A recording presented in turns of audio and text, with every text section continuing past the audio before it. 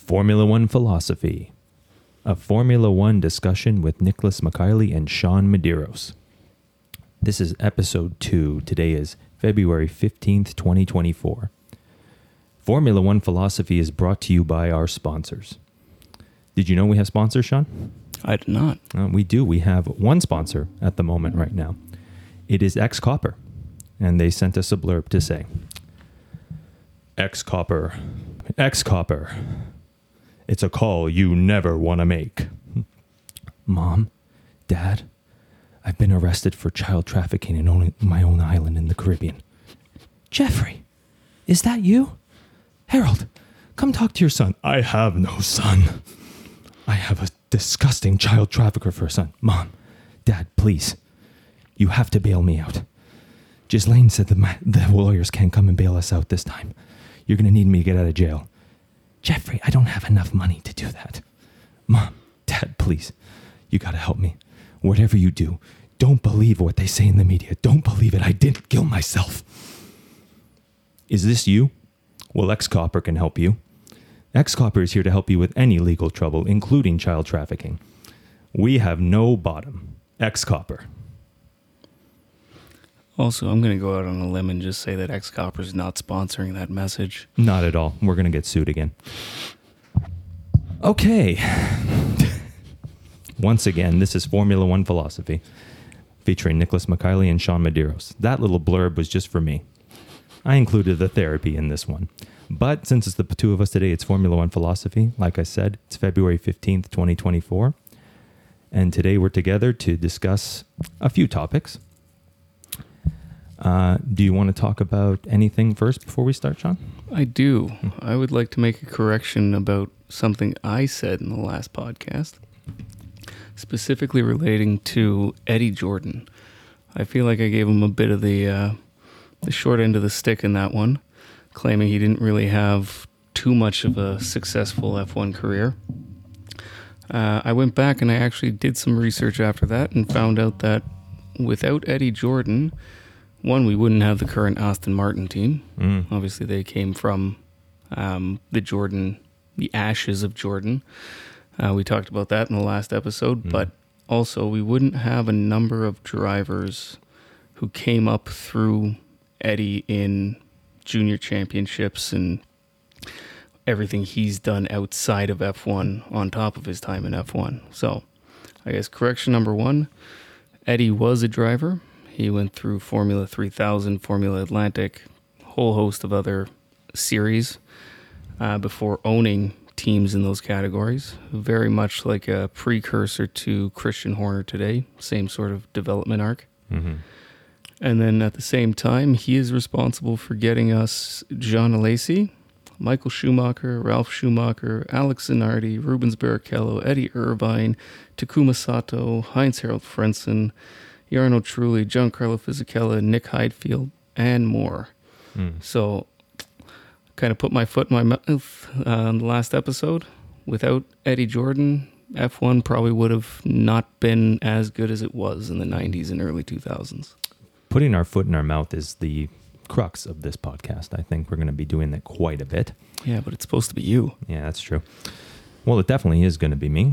But yeah, 7 championships in all the drivers that he introduced to us, all through Michael Schumacher. But he believes Ralph would have been one, and Irvine, if not for the 7-time world champion, might have had his own championship, I think, in 99. And I'll go on record and say that I think David Coulthard could have been on there as well if he hadn't spent too much time listening to Ron Dennis and Mika Hakkinen. 100%.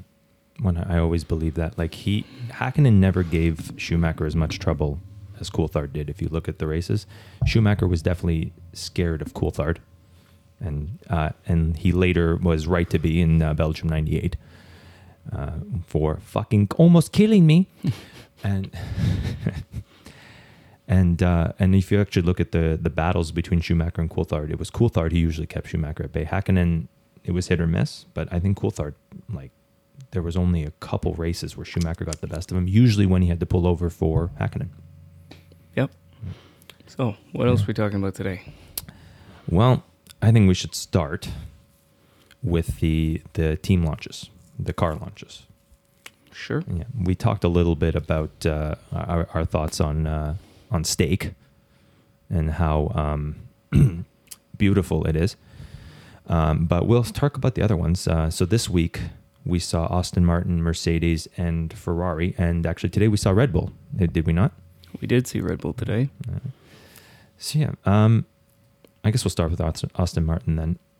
I didn't really see too many changes. I also don't exactly know what to look for. So if you want to say, did you see anything special out of them?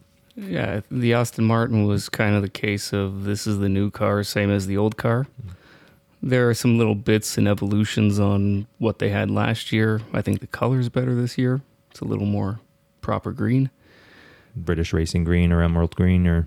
Yeah, which apparently you're not. British Racing Green is one specific shade of green that was used by Bentley, I believe, and hasn't been used by any other manufacturer since the 1930s. Do they have like a copyright for them or no? I can't remember the detail of it, but for some reason that one shade of green, that very specific shade of green, hasn't been used since the 1930s. Obviously, British Racing Green is used in several other shades that are very similar that you and I can't tell the difference of. Yeah, I think it was the it was one of those Aston Martin stock cars. I want to say like the DB9 RS or something. They had a British Racing Green with like white stripes and stuff like that. This was Top Gear with Clarkson days. I want to say like 2014. Probably. They did that, yeah. Jaguar, I'm pretty sure, the Jaguar F1 team, it was more emerald, but I think they called it British Racing Green too, yeah. Yeah, it's a name that gets thrown around a lot, but ultimately, Aston's using a green that looks pretty cool. Other than that, can't say much about the car. Yeah, and there was quite a bit of difference between 2022 and 2023, and we saw a big jump from them. And I think a lot of people were expecting them to make another jump this year, but if there's not much of a change, did development stall, you wonder? Or? I don't think development stalled. We saw them come out on a high last year, and that kind of plateaued and dropped off, and then they finished the year relatively high. So it's pretty clear that they've taken the Red Bull development path. They've copied a lot of the same elements, obviously not piece for piece, and it looks like they've tried to evolve on that, which frankly in a year where there's no rule changes, that's the best way to go about it. So I think we're on track for next week in testing to see if they've made any progress or if they're going to be where they were at the end of last year. Well, time will tell. Well, they copied Red Bull last year. At least that's what Newey, Horner, Verstappen, and Perez said in different points in the first 3 races or 4 races. So it might be lucrative for them at the beginning again, but clearly if you're just going to copy Red Bull, you're going to miss out come mid-season. So yeah, and let's be clear, they've copied Red Bull's strategy. They have a Red Bull aerodynamicist on their team, and they did last year, and that's part of the reason the car looked so similar. It's obviously not a carbon copy. They're using different engines. They're using different transmissions. Everything changes around all these components. So it is their own development with design philosophy from Red Bull. And the evolution of that wouldn't be a copy of this year's Red Bull car because nobody working on that has any detail of what they did.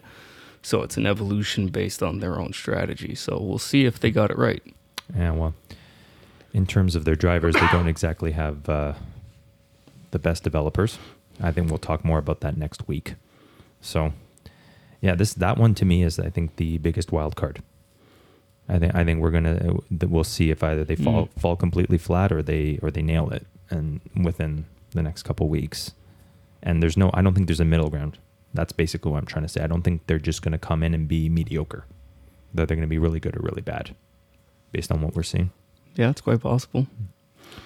And then after that we saw Mercedes. Did we not, or did Ferrari come first? I think it was Mercedes. It was Ferrari. Oh, it was Ferrari. Yeah. The first time they came ahead of Mercedes in a while. So, you said you actually like the new Ferrari. I like the old Ferrari too. The Ferrari makes a nice looking car, just like on the road cars. Because it looks nice doesn't mean it's worth anything. But particularly this year, I like that they've gone away from the kind of monotone cars that they've had. Right, it's always been primarily red with either white or black and not a whole lot of definition. Now they've added some detail to it. There's some striping.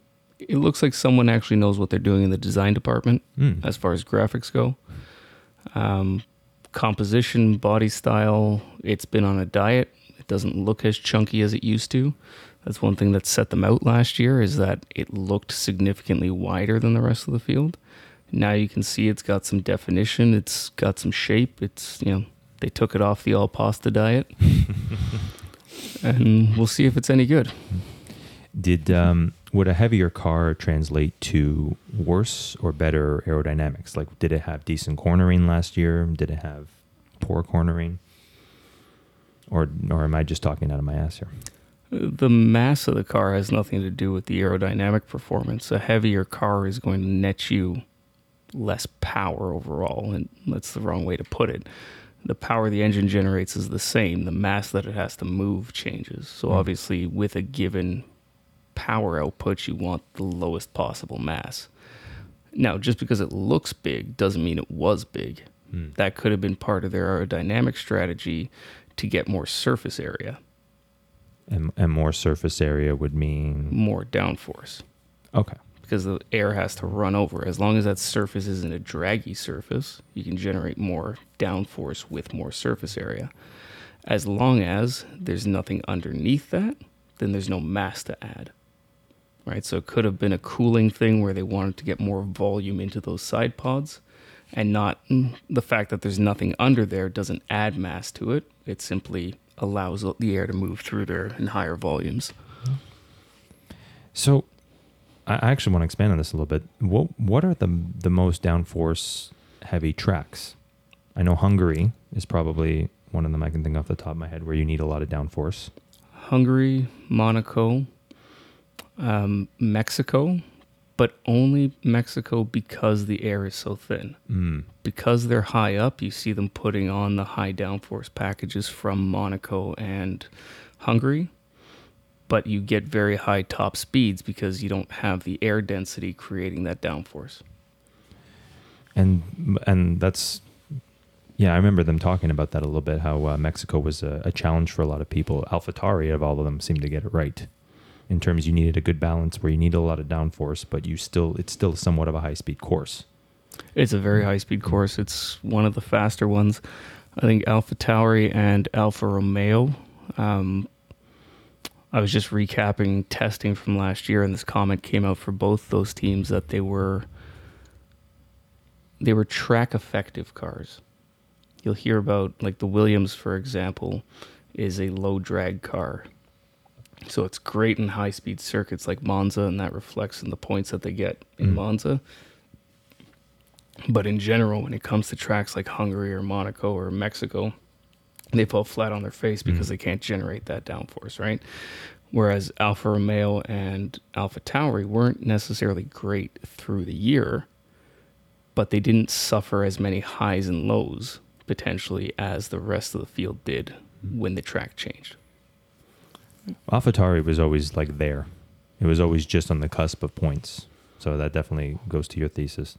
Alfa Romeo, I find, this is why I kind of blamed the drivers last week. They were just always like 15th or 16th if they didn't have a good weekend. It was just not there. And they were, sorry, just to correct, once again, you're talking to someone who's very mechanically challenged. They were they were high drag cars or low drag. The Alphas? Yes. Well, they're track neutral, let's call it. Okay. So the design allowed for it to be efficient in both conditions. So they could make it high drag, they can make it low drag. It's not particularly good over the entire span of the season, but it didn't suffer from we're going to be in fourth place come Q3 and then fall flat on our face in the race on different tracks, right? Mhm. They were, like you said, consistently 15th, 16th. That was the pace of the car, but they were there every track. They didn't have the promising 5th place and then a down to earth 20th place, right? Except for Hungary. But I think that was maybe more of a mistake of their second-year driver. It was Zhou Guanyu was 5th, but just couldn't get off the line. His one chance. Sometimes pressure makes you crack, right? Yeah, I can't wait to see him for the next 5 years. Ferrari had something interesting. I read that they had a rear suspension rod and a front suspension rod. Did you hear about that? There are suspension rods in the front and the back of all the cars. No, but they had a specific design. Did you hear about that? They did something to the front that was specific and something to the back that was specific. Push rod and pull rod. There you go. So a lot of the teams have gone to, I'm going to get this wrong. Me too. I want to say it's the push rod. I'll look at it for the next episode. But there's one set of geometry, and it's been a while since I've done any chassis design work. One set of geometry that will tend to dive more under braking, and Ferrari uses that. Now, I believe for this year, they've changed their philosophy in the front, but kept it in the back. And I have a feeling that's a cost cap thing related to the transmission design, because in these cars, the transmissions are stressed members, so are the engines, which means the body attaches to the engine, the rear suspension attaches to the transmission. So if you're going to change your strategy and go from one method to the other, you're going to end up having to change your transmission case. So I think that's them saying it's not worth the change in the rear, but making that change up front because they had to build new tubs anyway. They had a lot of transmission problems though last year, if I'm not mistaken. Did they not? Because their drivers kept hitting shit, not because of the transmission. Okay, that's the first time I've ever heard you defend the Ferrari engineers. So that's pretty. I didn't say they were any good. Just it was the driver's fault, not the engineer's fault that they kept braking, and the Las Vegas construction workers' fault. Yeah. They really owe Ferrari some money for that. I can't believe they not only penalized Sainz, but just completely absolved themselves of that. That to me was always just such a what do you want to call it? Like a slap in everybody's face. Like not just Ferrari's face. That was a slap in everybody's face. Like if we fuck up and you pay the price, you're still going to pay the price. What got me about that is the FIA penalized them because you had to take a new engine, transmission, tub, everything basically. Sure. And they said, oh, well, it's not our fault that you ran out of your engine allocation. Basically, the penalty was he had already taken too many powertrains. It was the second last fucking race of the season. And it's shoddy construction work. And then the other justification was, oh, we've seen this before, right? There have been other tracks where there's a drain cover that gets welded down, but everybody's running over it constantly. I think in Spain and in Coda, we've seen it, where all the cars running over these drain covers pulls them up and it damages a car. But this wasn't a drain cover that has to be welded in. This pulled the whole fucking man cover out of the goddamn asphalt. And Ferrari can turn around and say, you're the reason we're here too. Because before the race, the race was great. But before the race, there was not much optimism on Vegas. There was not, Max Verstappen was talking shit about it. And a lot of the drivers oh my God, a Saturday night race? What the hell is this? They didn't want to be there. You forced them there. And then the Vegas Grand Prix fucks up and then you penalize Ferrari. It's just, there's no justice there. It was not fair by any means. And the team principals have a role to play in that as well, right? Ferrari could have gotten away with not being penalized if the team principals unanimously had agreed to allow it. But obviously, in a title fight, second last race of the season, Mercedes, Red Bull, they all said no. Yeah. Because they saw the opportunity to screw Ferrari. And I'm not a Ferrari fan, but that's kind of a dick move. Yeah, because it's going to come back on you one day. Where's the sporting? Where's the sportsmanship? Yeah. Well, maybe it goes back to 2022 when Wolff wanted to, scrap the whole ground effect era because his team fucked up. and everybody said, no, fix your fucking car. Maybe that was the some of the impetus or some of the calculus in his logic. Like, oh, when I wanted changes, you didn't come to me. Well, on that note, it looks like they've changed their fucking car. Yes. Okay. What did you see in the Mercedes? I saw, let's say, a more evolved version of what the car was last year at the end. Their B-spec car. Had some interesting elements. I saw some comparisons between their F1 car and their Formula E car, which were unfortunate because Formula E, I've really given it the college try to want to watch it. It hasn't got a lot right, and it's definitely not got aerodynamics in mind. But this is an F1 car designed by F1 designers, so hopefully they know what they're doing. I also saw something relatively interesting in the fact that it kind of looks like a Mandalorian. They did something with those side pods that looks like, someone's been watching a little bit too much Disney Plus. I haven't watched that show yet. I know. Like, we're kind of getting off topic. Wait, do you like that show? I like it. I like Star Wars. It's worth the watch. We talk about everything here, ladies and gentlemen. Mandalorian sponsored this podcast.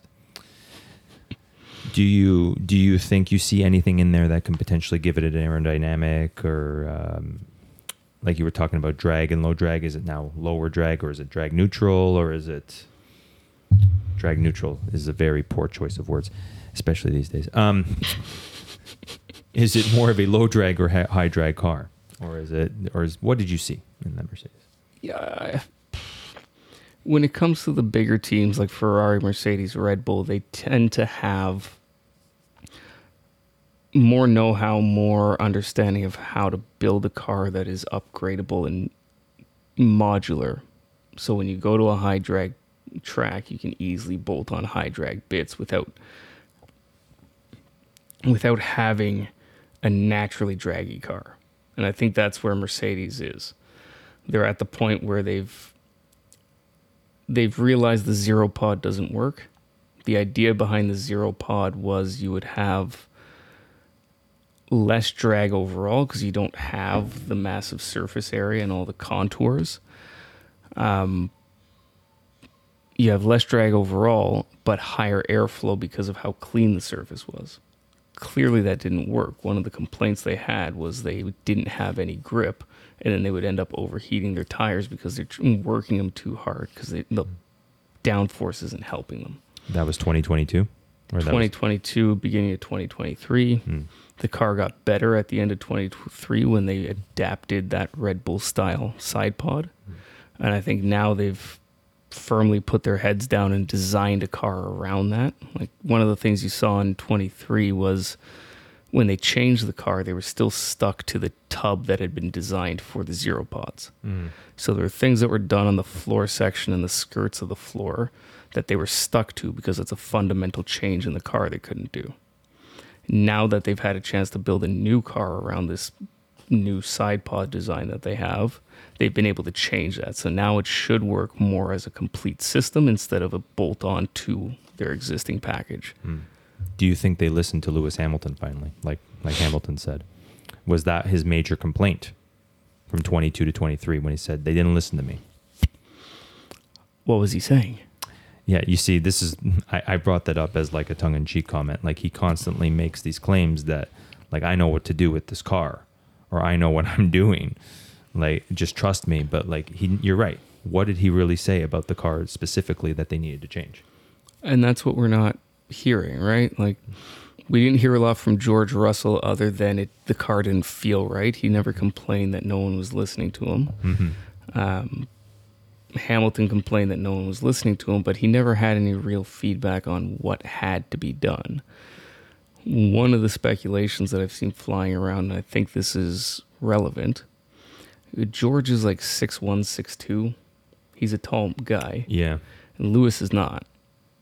Lewis is mid to just over mid 5 feet. I think he's 5'7", 5'8", around there, yeah. And one of his complaints was that the cockpit's built around the larger driver because you have to. Now, you can make movable pedal boxes and steering wheels and change steering column lengths and all that, But if you can't see your front axle because you're so far back in the car, because that's inherently where the seat has to be, that's a problem. And I think that has a lot to do with where Lewis struggles in that car. Because if you can't be comfortable in it, you're fucked. Yeah, but 2023, he was driving a lot better than George. So was it that, because or he's just a better driver? Yes, but in the sense like George came out flying in that 2022 season, right? And I guess you're right in the sense that would speak to your theory. But then, if you were still better than George that first half of 2023. So was it really that the car was lacking? I wonder. That's my 2 cents in that discussion. Yeah. And we may never know, but we can only speculate. My brother actually made this great comment. We were both watching the Brazil Grand Prix together, and that Grand Prix was great for many reasons. One of which we saw the spirit leave Charles Leclerc, and another time. And this speaks to what I was talking about Hamilton. Like, did they finally listen to him? He makes a comment in his last pit stop when they go to the mediums. Or no, sorry, they went to the softs for his last stint. And he starts realizing early on that he's tearing the softs apart. And he goes, we should have gone to the hards, man. We should have gone to the hards. He makes this comment. And it was clear to everyone that weekend, that the hards were nothing but friggin' hockey pucks. Like, they had no grip, no speed advantages, nothing. Like, no longer stints because they were just garbage. So the point is, he didn't really know what he was talking about. He was just, the Mercedes team did one thing, and he said, you know what, we should have done the exact opposite. And I think that's kind of the driver he is. Like, he's a very good driver, but at the same time, like, when he's not winning, he's a total baby.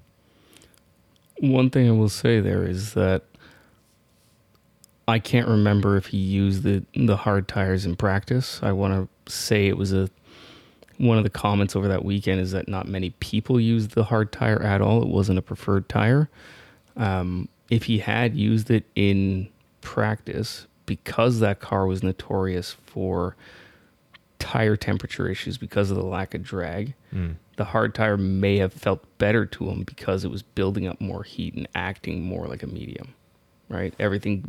That car may have essentially driven all 3 sets of tires 1 step softer. We're talking about practice, though, Sean. Not the game. Practice. You don't know what I'm talking about, do you? No. Allen Iverson? You're going to be lit up in the comments if you don't remember Allen Iverson going off on the reporters because they asked him a question about practice, and Allen Iverson notoriously didn't show up for practice. All right, moving on. Anyway, in this case, Lewis Hamilton does show up for practice. And that's really how you're going to know how the car feels on race day. Yeah, and that's going to lead into the next question. Someone who loves practice is Max Verstappen, because he is a master practicer, and that's one of the reasons, and we're going to talk about this in another podcast, why he hates the sprint races. Takes the element of practice away from him so he can get a feel for what exactly he needs come race day. And I shouldn't make fun of Lewis Hamilton. I just couldn't resist. And speaking of Red Bull, they are the last car to launch, right? There's no other cars to launch from this point forward? Correct. Yeah, so the best went last. I didn't see many changes. Like I said, once again, not knowing exactly what to look for. But do you think Red Bull nailed it again? Because I really liked what Newey had to say about Singapore when they asked him. He said, we had a bad weekend and I want to get to the bottom of it.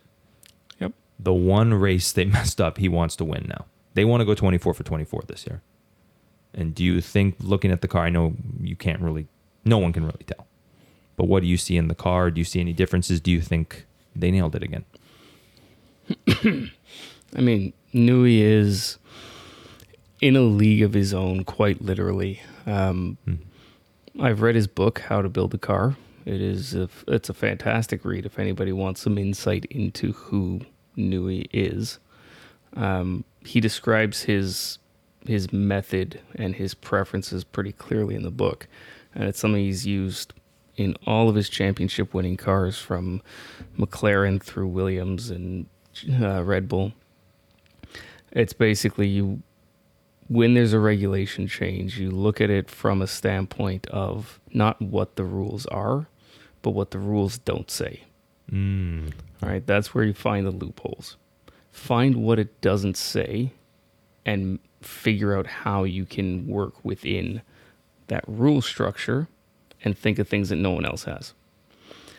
And I think that's how they got to the 23 car. Obviously, the 22 car was pretty good. Mm-hmm. The 23 car was an evolution of. And that's another thing he goes to, is that year to year changing car philosophy doesn't get you a net benefit because you don't have the learning experience. So largely they're going to the same tracks with the same drivers and the same rules classification. So why would I change the car? The car worked. Now I need to improve it, right? So you can see that in the new car. You've got these cannon barrel intake tubes. I'm not sure what to call them, really. Cannon barrel being the vertical ones that you were talking about, or? No, they're horizontal. They're basically the halo folds into them.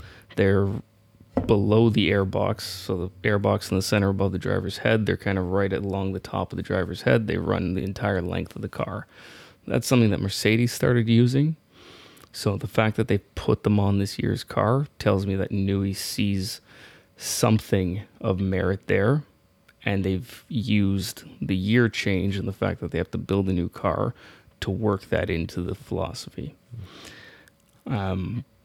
They've done something, and I didn't get a good picture of it, with a vertical inlet on the side pod, which goes towards what I think Mercedes was trying to do with the Zero Pods, because the Zero Pods had a very small vertical inlet to the side pod.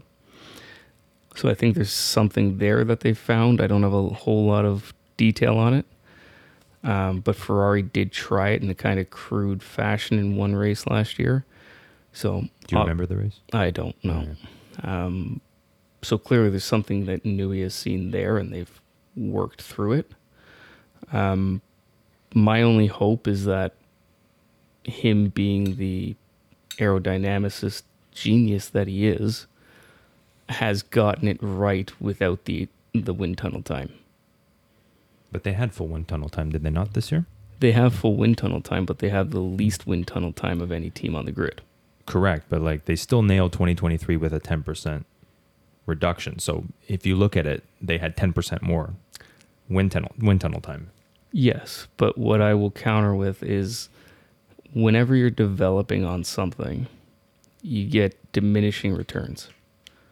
So initially you'll make a very large step, and then every kind of iteration on it, you're not making the same magnitude step every time. You've gotten 80% of the way there on the first step. The second step gets you to 85. The third step gets you to 83, 87, 90, on and on and on. So my hope is 23 was the 90% step. Does this new car bring them to 91, or does it bring them to 95? If it's 95, they win 24 races, is what you're getting at. I mean, based on what we've seen, that's entirely possible. It's going to be difficult because everybody else is making steps.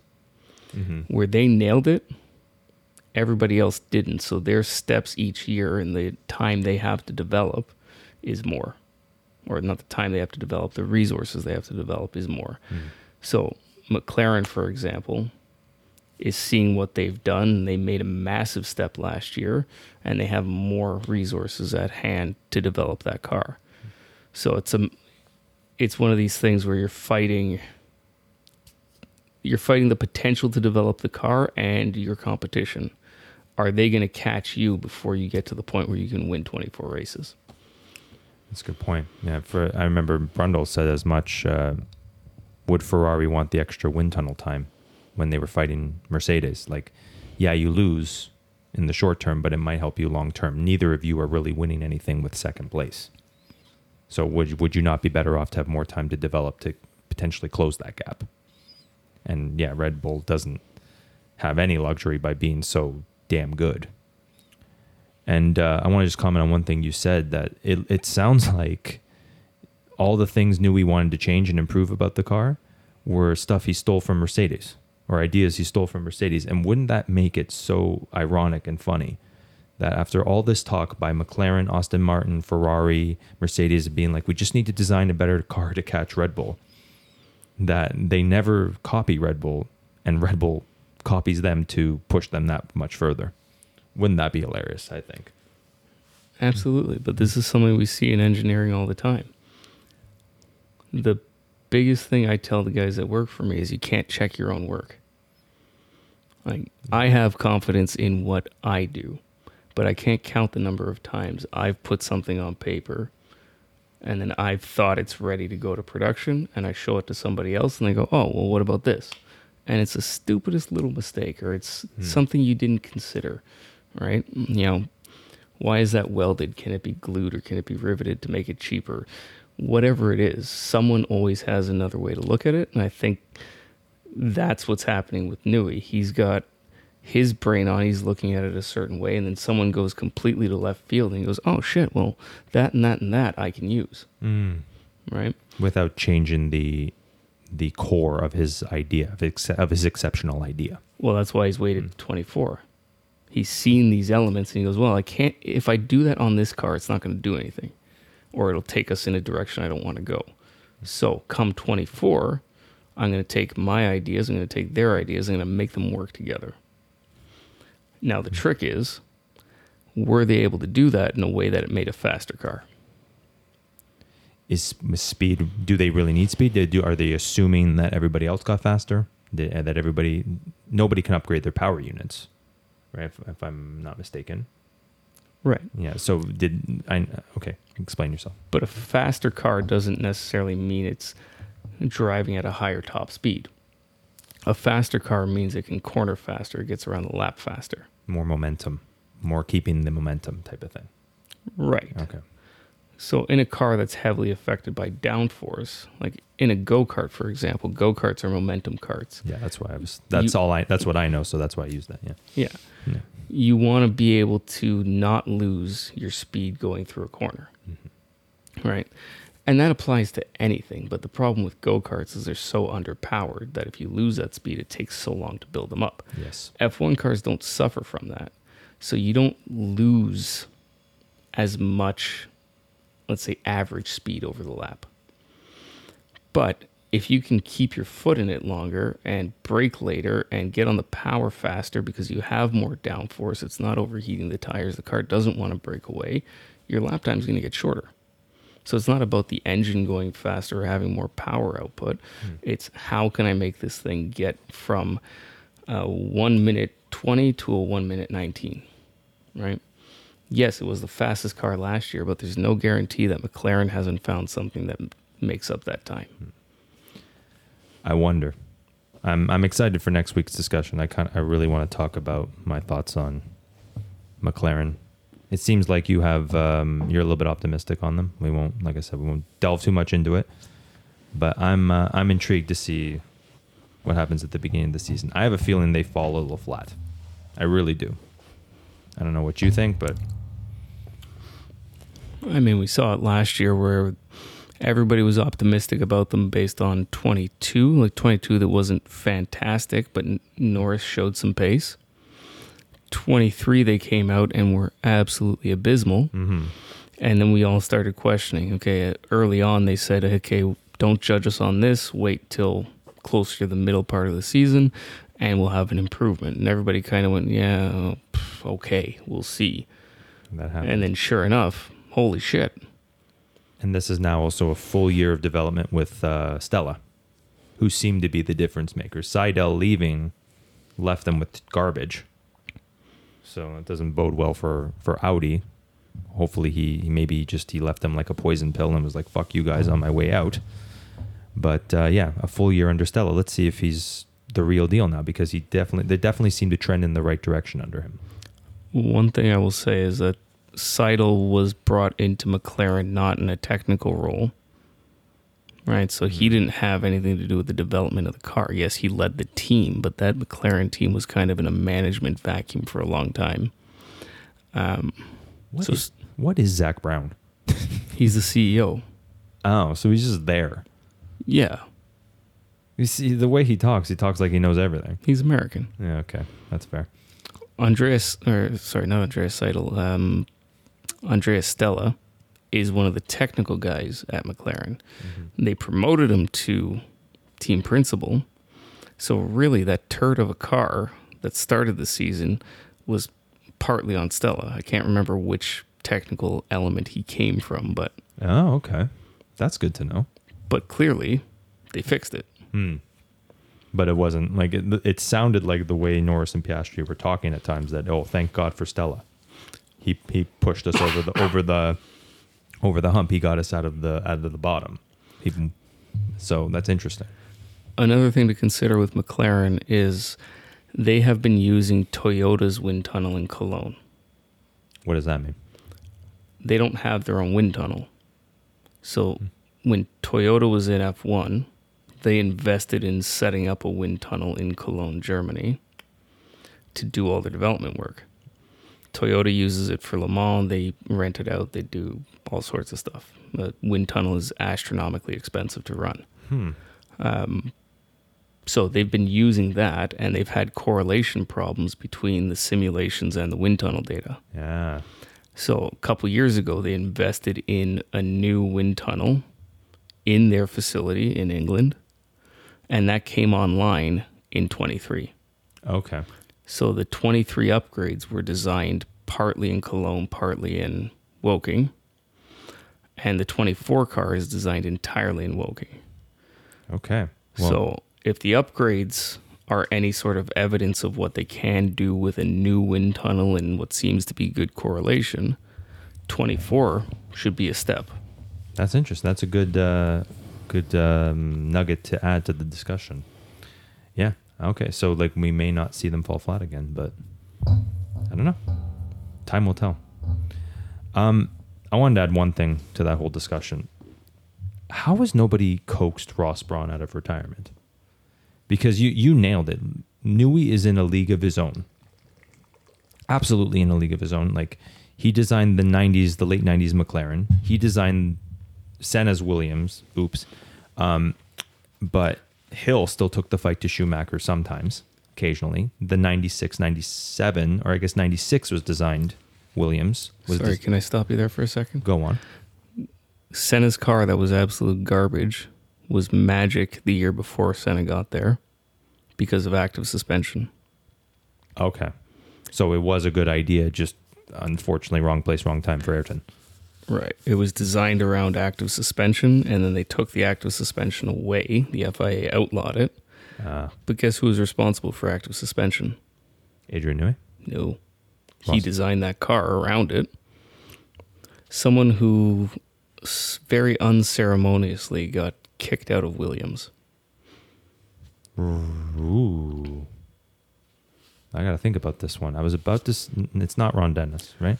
He went from Williams to Mercedes, back to Williams to be kicked out of F1 entirely. Is it an engineer or was he once a team principal? He was an engineer and I think lead technical director under Claire Williams. It's not Briatore. That's who I was thinking. Getting kicked out of F1 entirely. No. I don't know. I can't think of this one. Paddy Lowe. Paddy Lowe. Give us a history lesson on Paddy Lowe. His history is he's had some success. So he was at Williams when they were winning with Newey and Pat Simmons and I believe Patrick Head. He's had success at Mercedes. He was there when their domination started. And following a trend of high-profile names going to high-profile positions at Williams, left Mercedes to go lead Williams into success. Left McLaren Mercedes, you mean? No, left Mercedes. Oh, I see. Okay, so now he's back at Williams and helping. He was. So when was he kicked out? 2022, 23? No. When did Stroll race for them? Oh, okay. So when they were still somewhat decent, right before they fell off a cliff. No, it's the years that they fell off the cliff where they were on the bottom, the beginning of their fall. So I want to say it was 2018, I think, was the last time Stroll was there. Massa and Bottas. and then it was Bottas and Stroll, right? They did decent. No, it was Massa and Stroll because Bottas left for Mercedes. That's right. So Massa came back. He retired and he came back because Bottas left. Mm-hmm. So it was that year they hit the bottom. And I think the year after that, it was Bottas and Stroll. No, it was Stroll and Sargeant. Yeah. Oh. Sergei Sargeant. Yeah. Can't think of one good race he did. No, it doesn't exist. So the two of them that year, the car was late to testing in Barcelona. Sounds familiar. They didn't do any running on the first day. They didn't do any running on the second day. And it was, I'm pretty sure it was only the third day that they got out there. And everybody was asking, what's going on? Patty, what happened? Because you're supposed to deliver a car that would bring Williams back to the top. Oh, boy. And very soon after that, Patty went on a leave of absence for personal reasons and never returned. Did the budget go up his nose, or what happened there? I think he got in over his head. I think he did a lot of great work when he had a team of good people to work with. But when you gave him sole responsibility to make a car, didn't happen. He did not have it. Him and Newey, I guess, was Newey in Formula One when they designed the 92 car, the 92 Williams. That's a question to ask because that Williams crushed that McLaren, the legendary McLaren. But yeah. I don't believe he was at Williams in 92. Yeah, there's... I guess here, while you're looking that up, we'll just start talking about our next topic. And it's going to be about Red Bull. Oh, my bad. He was there. Oh, he was there, yeah. He's at Williams 91 to 96. Oh, there you go. Yeah, okay, so him and Newey, I think, left 96. 97, Newey goes to McLaren, turns them back around, and by the end of that season, they won a race and never looked back for the next two seasons. And then, then this is the whole point of this discussion. The only one who ever beat Newey head on was Ross Brawn. And he didn't exactly beat Newey because the Ferrari was never better than the McLaren Mercedes until 2001. And that's when Häkkinen took a quote-unquote leave of absence. He was much like Charles Leclerc. His spirit was broken by Michael Schumacher. Maybe even before that by Eddie Irvine when he cried in the bushes at Monza. But that definitely wasn't his best moment. But anyways, yeah, so this was a good historical lesson. We talked about engineering history. And this, I think, was a good deep dive. I really liked where we went with this. Went a lot longer than I thought we would because we have a big discussion to talk about right now. So we're gonna switch gears. We only got to touch on it last week. But Sergio Perez. So we're going back a bit to the 2025 driver market. You and I deduced at the end of last week's podcast, we said it's pretty obvious he's done at Red Bull. And I have a lot of thoughts on that because realistically, is that the best option for Red Bull? Because it seems like Red Bull, and this is what I think has got them as far as they've gotten, is they've never been under the spotlight or scrutinized by the media in a way that's damaging. Like we talked about it last week, Ferrari had their 2019 issues. Mercedes got, well, in their mind, they got screwed out of 2021, right? Because I think, in a way, the worm had turned on Hamilton. Hamilton's attitude that year kind of made everybody think, oh, man, he is quite a baby. And nobody scrutinized the engine change like we talked about, but the 1 second gain in the engine change. But nobody really gave a damaging legal attack on that title fight, Whereas I think maybe if that was done in 2018, 2019, they would have done everything they could to get that title back to Lewis Hamilton. And I make this point just to say that Red Bull always seems to have the media maneuvered in a way that benefits them. And I think they know what's coming if Verstappen keeps winning like this. And I talked about it a little bit in some of my other podcasts. If Verstappen keeps dominating to the point where everybody gets bored and talks about all like what a breath of fresh air Singapore 2023 was because someone different finally won. Right? If that keeps happening, does the media go after, or even Formula One start going after Max Verstappen? Do they start changing to the rules to take him down a peg? Do they start changing the rules in order to make the title fights more interesting, quote unquote? This is what they did in 2005. I think Red Bull, I think Horner, they all see that. And they think, okay, how about instead of us losing or us getting handicapped or kneecapped, how about we change our driver and make someone who can be more competitive in the same car? And I think that is a very big mistake, because the great teams do not have, and once again, we talked about this last week about Hamilton and Leclerc, talked about Leclerc and Sainz, and we're going to talk about this next week. I wonder if Piastri and Norris are going to have the same problem. Ricardo and Norris had the same problem, in a sense. They didn't know who the clear number one is. Great teams have a clear number one. They have a clear number one right now. You've won the Constructors 2 years in a row. Perez came second last year. Yeah, he had some struggles. But what are you really going to gain as a team if you offload Sergio Perez to get someone like a Lando Norris, which apparently he was offered a 3-year contract? What are you really going to gain to bring back Alex Albon? What's really going to be the difference? The one that made my head explode was Yuki Tsunoda, because Yuki Tsunoda has, as he said in interviews, he has no interest in winning. He doesn't care if he wins races. He wants to open a restaurant. That's his dream, interesting enough. Yeah, maybe you should go do that right now. And the one that made me throw things against the wall was that, hey, let's bring in Nico Hülkenberg. That would be a great foil to Max Verstappen. You mean the guy that Sergio Perez consistently beat in the same teams when they were teammates, Sauber and Force India? I was looking at Sergio Perez's stats up until, I want to say 2016, 2017. He had like almost 10 podiums in the same time. Do you have the number with you right now? Do you know the number off by heart?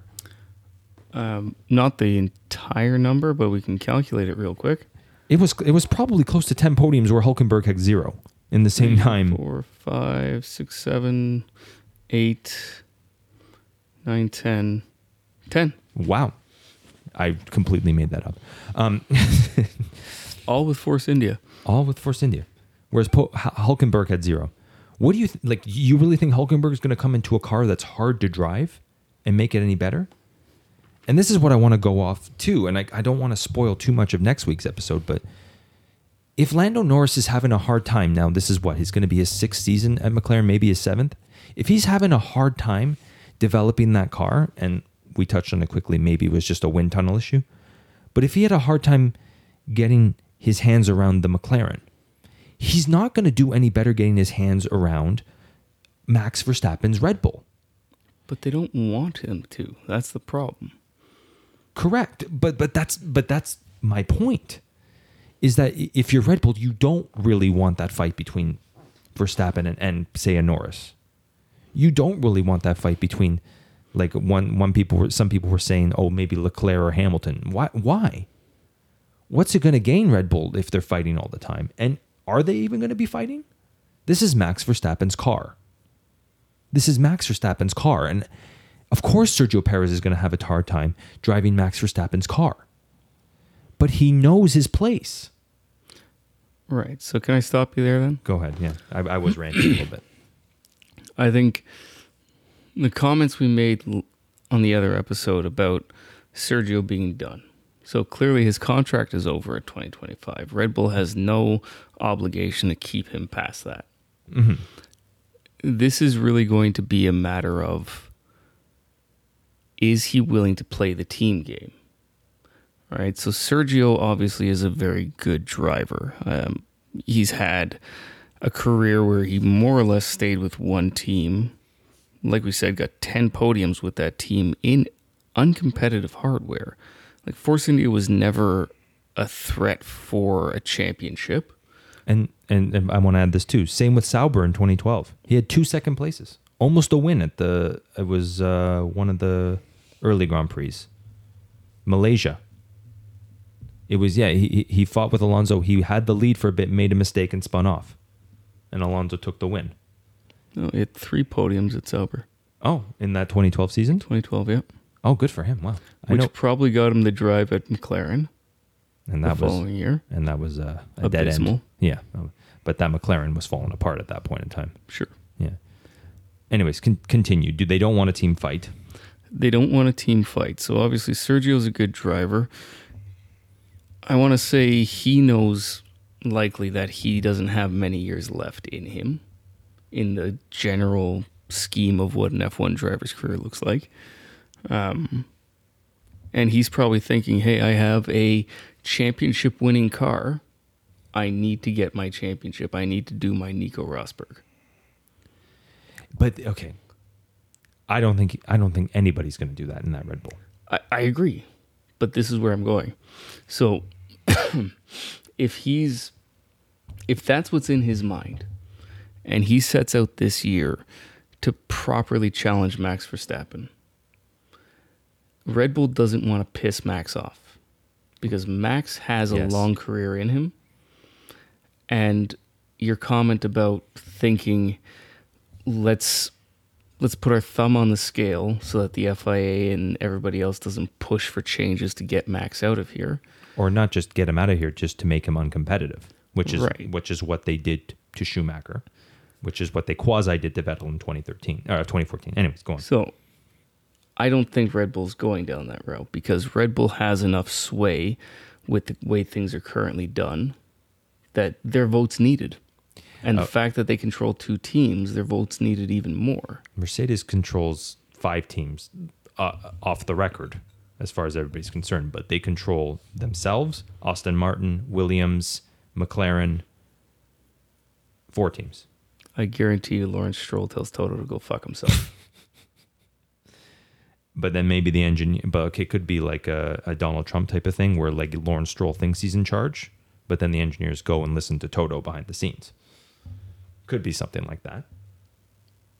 Whereas I'm just trying to make a comment of someone who thinks he's in charge, but he's not really in charge. Lawrence Stroll could buy Toto Wolff.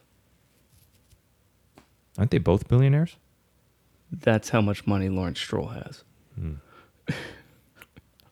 Okay, well, the point I'm trying to make is it didn't stop the FIA from benefiting Red Bull in Abu Dhabi 2021. No matter how much sway Mercedes has. I think it gets to a point when there's enough fever pitch in the media. And like I said, we've seen this happen before. I disagree with that because Mercedes got a man who did nothing wrong fired simply because of their sway in Formula One.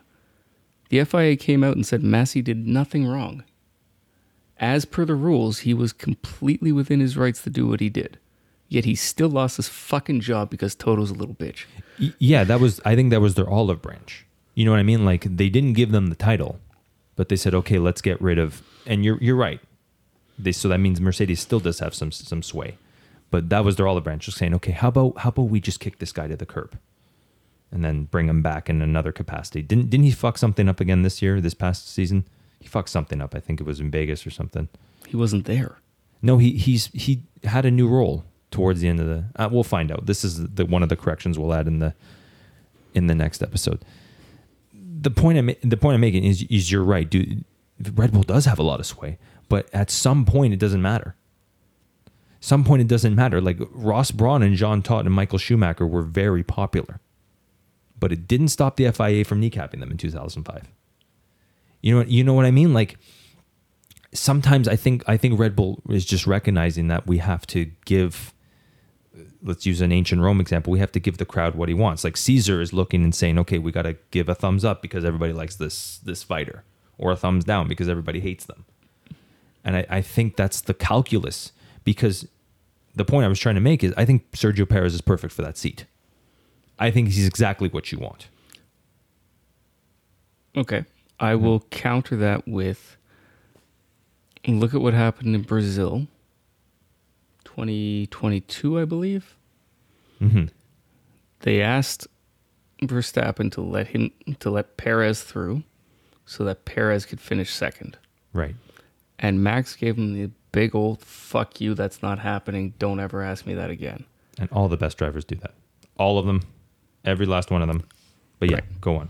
So, this I think is where Red Bull needs to be careful. So, if your point is valid and they're saying, okay, well, we can't just dominate 24 races for the next 6 years. Mm-hmm. Because if they do that, someone's going to put a foot down and they're going to change something. Verstappen's contract is done in 2028. So yeah, you're right. 6 years. Like there's a long time until then. Right. Mm-hmm. So the other side of that coin is they can't piss off Max, because they've paid Max so much fucking money that I guarantee you he can buy out his own contract. Red Bull. You're absolutely right. Red Bull can't piss off Max. Yes. Can the FIA supersede both of them? They've done it before. Sure. But at the same time, Max has made it clear that when he no longer enjoys racing, he's going to leave. So if Red Bull pisses him off, but he still wants to race in F1, he's going to go to Ferrari. He's going to go to Mercedes. He's going to go wherever the fuck he wants because they're going to pay him. So Red Bull wants to hold on to him. If the FIA does something that shoestrings Max, or hamstrings Max, sorry, he's going to say, that's fine. Fuck you. I no longer enjoy driving here. I'm going to go to Le Mans. I'm going to build my own team. I'm going to, me and my dad will race 24 hours at Le Mans. Whatever the fuck he wants to do.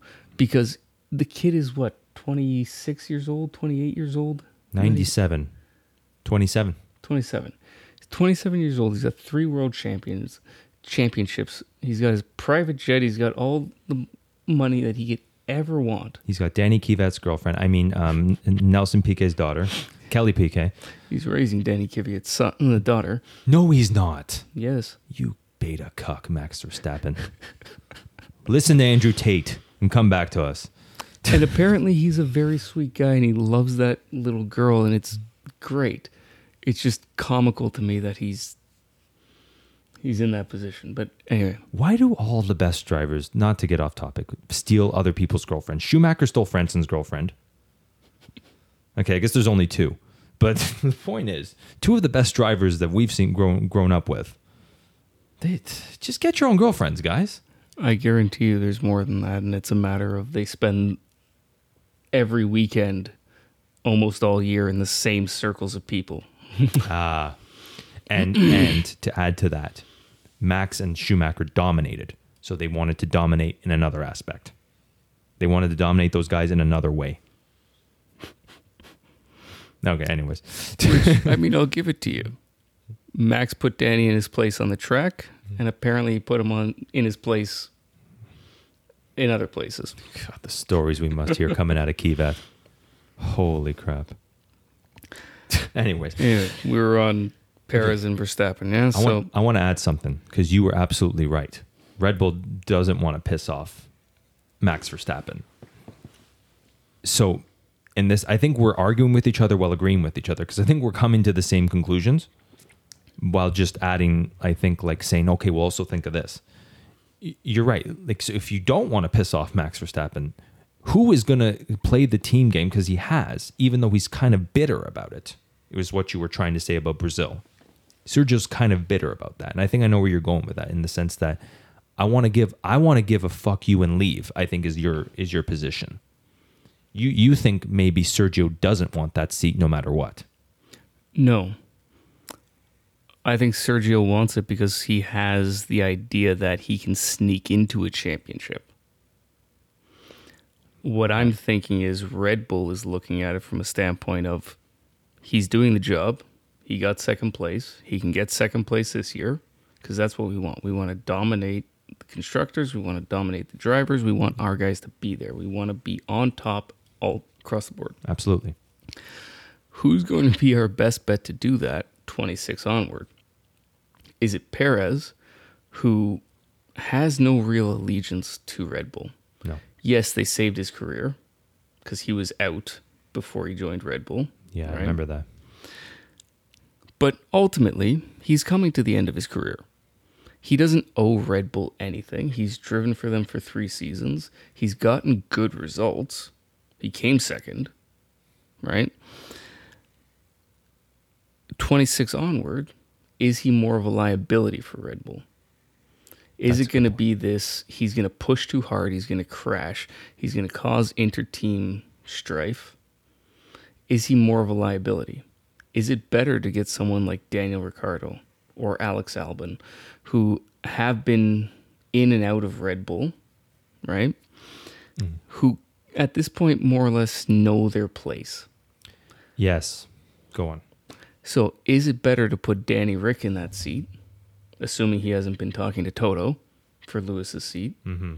Is it better to put him in that seat where he knows, I'll get some race wins, but I'm not going to rock the boat because I love racing. I'm in a dominant car. I'm going to be winning again. And I'm okay with second. And to that point, he's the only one who makes sense to me to replace Sergio Perez. But that's not the names being thrown around. That's why I went on the rant and basically said, shame on you, F1 media, who every year seems to do this to one driver. Yes, Nikita Mazepin deserved it in 2021. Mick Schumacher didn't really deserve it in 2022. And now, like, you've been going hard on Perez all of last year. Every article was about, like, oh, is he going to get re-signed? Oh, what's wrong with him? Like, I don't know if there was anything wrong with him. He did bad qualifying, had some bad qualifying, some bad races. Some of those qualifyings weren't his fault, like the stupid track limits he got cost him some Q3 appearances. I know in the first half you were saying Albon was in Q3 in the Williams more than Perez was in the Red Bull, which is kind of arguing against my point. But I think if you have a good racer and you have someone who's a solid second driver, why would you give that up for Ricciardo? Makes sense, but not Norris, not necessarily Albon. And I'm like I talked about last week, Albon, I think if he was smart, he would say no to that. Well, let me put it this way. This is not Red Bull saying that Hülkenberg should go there, saying that Fernando should go there. Correct. These are the pundits who, frankly, their entire job is to throw shit out there and see what sticks. A lot of it does, though. You're right. Go on. This is another point I wanted to make about Red Bull. Red Bull is almost a victim of their own fame in the sense that when you look at what happened with Gasly, Verstappen, Kvyat, Albon, they all went through the same kind of arc, right? Obviously, Verstappen has stuck around, but someone fucked up and got replaced. Someone fucked up and got replaced. And it all happened very quickly, and the media picked up on this. And, oh, Red Bull's ruthless. They don't give their drivers any time. I want to say if the media hadn't focused on Albon's full season being inconsistent, he'd still be there. That's a very good point. When I look at the data, there's no reason Albon needed to leave. No. He had some bad performances, quote unquote bad performances, but holy fuck, the guy was scoring points consistently. Also, he was a first year rookie. Like I said last week, thrown into a position where it's like, okay, we need you to win the constructors. And he's like, I'm a rookie. I'm a rookie. Like, let me develop a little bit here. I know this is a good car, but like, I still need some time to develop. Right. But that car that year wasn't as good as it is now. Mm-hmm. Right. And this brings me to where I want to end up here. And what we've talked about a bit is that car is built around Max Verstappen. And from the day he entered that team and won on his debut in Spain, they've been tailoring that car to him. It's part of the reason that Ricciardo left. Mm-hmm. It's part of the reason they can't find a teammate that's any good. Because that car is Verstappen's car, like you said. But that's what makes dynasties. Absolutely. Yeah. I'm not saying it's the wrong thing to do. Mm-hmm. I'm saying the wrong thing to do is to bow to the media pressure and start believing your own mythology, basically, and saying, oh, this guy's not fucking any good because he's getting 7th, 8th, 9th place when Max is getting 1, 2, 3, 4. So this could be, in a sense, an issue. Like it could be part of the war between Marco and Horner, because Horner seems to stand firmly behind Perez, whereas Marco goes off on him and says the lazy Mexican comment, which was like, I mean, Marco's a racist Austrian, so he just needs to not be in F1 anymore. he looks like he has like Nazi paraphernalia in the attic somewhere. He looks like it, and definitely his father and his grandfather kept it for good reason. Like they probably told themselves, you know what, maybe it'll be worth something one day. Was he really that bad? No comment. No comment. Anyways, we can also now segue into the final topic of the night. I think we're not done with this. Let me all right. get into this a little bit. I'll share some information. So I've run an analysis on Perez and Verstappen over 22 and 23. And the reason I've done 22, 23 is because it's the ground effect cars. Okay. So it's the same type of car, because comparing ground effect to non-ground effect, it's too much of a shift. So 2 drivers, 2 years, 1 style of car. We have 2022, similar finish rates. They had some reliability issues. A couple of engines blew up early on, fueling problems, whatever it was. But we have Perez and Verstappen actually fairly even. Their average finishing place was 3rd and 4th. Standard deviation, so a measure of how consistent they were, also fairly similar. They both won a race, and they both finished at the bottom, 19th and 18th. Verstappen actually finished 19th, and Perez's lowest finish in 22 was 18th. Oh, okay. Right? So when I run that year, 22, I get no difference in variance. I get no difference in means, but the means aren't equivalent. Well, Perez is going to be measured on a different metric, right? Because he's not going to be expected to be max, is what you're trying to say. Well, no, that's not what that says at all. Oh. So the variance not being different means that the consistency between the two is the same. They're both finishing equally high and equally low, and the spread between them is similar. The means, so means is your average, right? Average, so out of 22 races that year, wasn't it? Or 21 or 22? Whatever it is. Yeah. So your average finishing place of 3rd and 4th, yes, it's a different number, right? Sergio technically finished an average of 4th, where Max finished an average of 3rd. It looks like there's a difference, but based on the variances and everything involved in the statistical analysis, they come from the same population. Well, this was the final topic, was talking about how you calculate this. Do you want to explain? Oh, I'm sorry. I thought there Yeah. Yeah, sorry. I just wanted you to explain that, because I'm assuming most of our listeners aren't mathematical like us. And frankly, I don't want to put most of them to sleep. But I can go into it a bit. The variance is, well, how do you calculate an individual driver's variance? Okay. But like without getting too, because Sergio and Max have a different variance because they finish in different positions. Do they? Is that not what it's saying? Well, the analysis is saying that they don't have a different variance. Oh, okay. The variance is the same.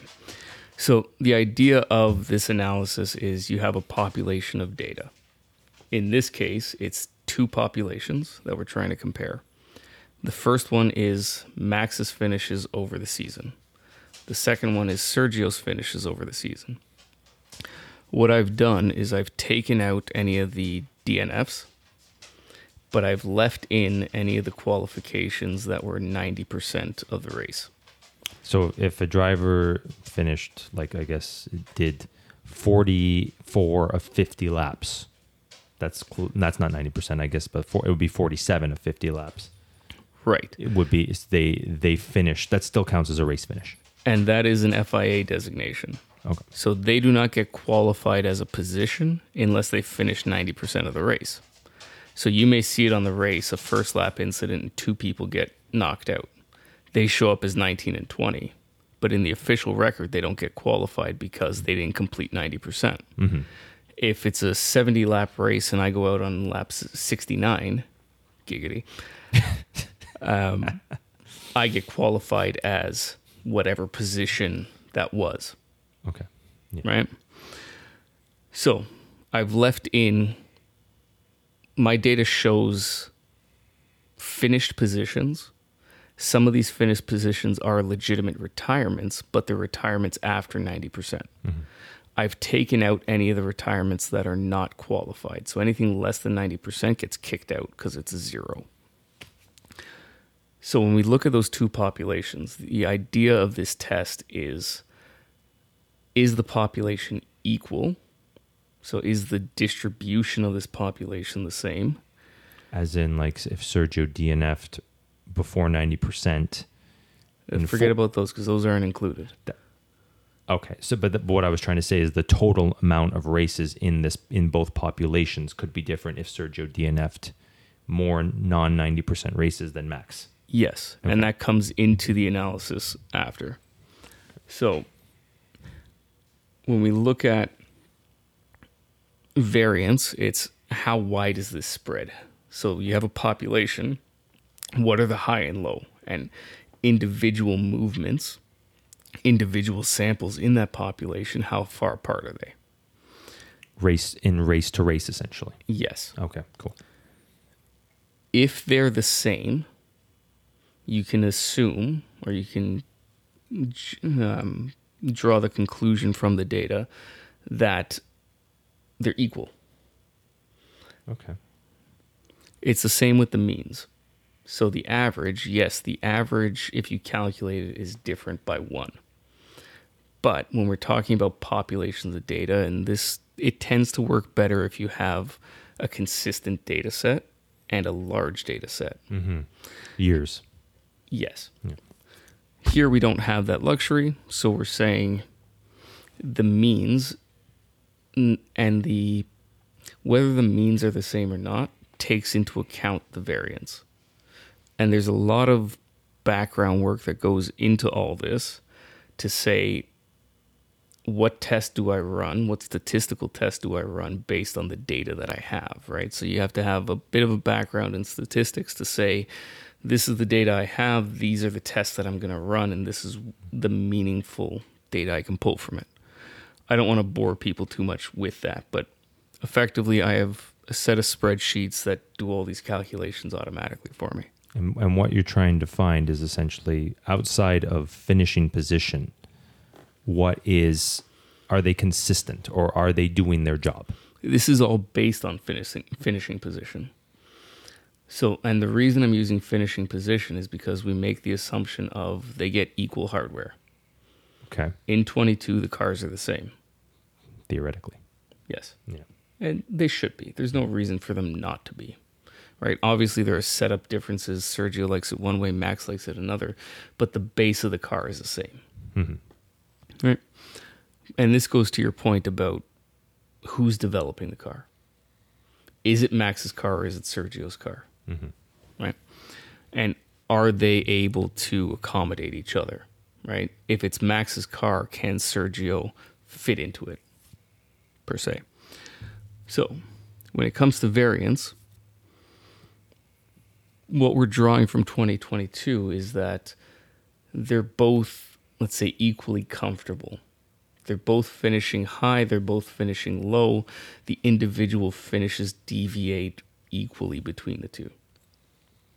The means, so their average finishing position, can be drawn from the same population. So if you were to put both of their data together, the overall population wouldn't change. It would be like one set of data. That being said, the means are not equivalent.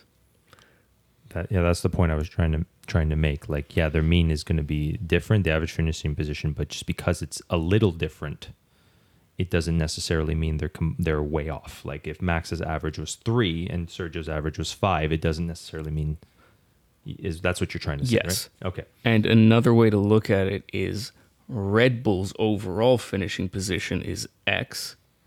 If I take Sergio's finishes, they're one side of the average. If I take Verstappen's finishes, they're the other side of the average, but they come from the greater population. Mm-hmm. All right. If I were to do this with Max and Logan Sargeant, it would be very drastically different. Max and Logan Sargeant would be 3 standard deviations from each other.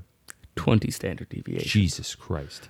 That's not an actual number that I've calculated. I'm just saying 20 drivers on the grid. You've got number 1 and number 20. Like, yeah, and I was just trying to say maybe 3 because usually a standard deviation graph for those that take statistics, it's 3 standard deviations is the 90th percentile. 90th no? 3 standard deviations is 99.97. Okay, well, yeah. And this, it's what I've used for this because because you've got granular positions, it's 1, 2, 3, 4. Mm-hmm.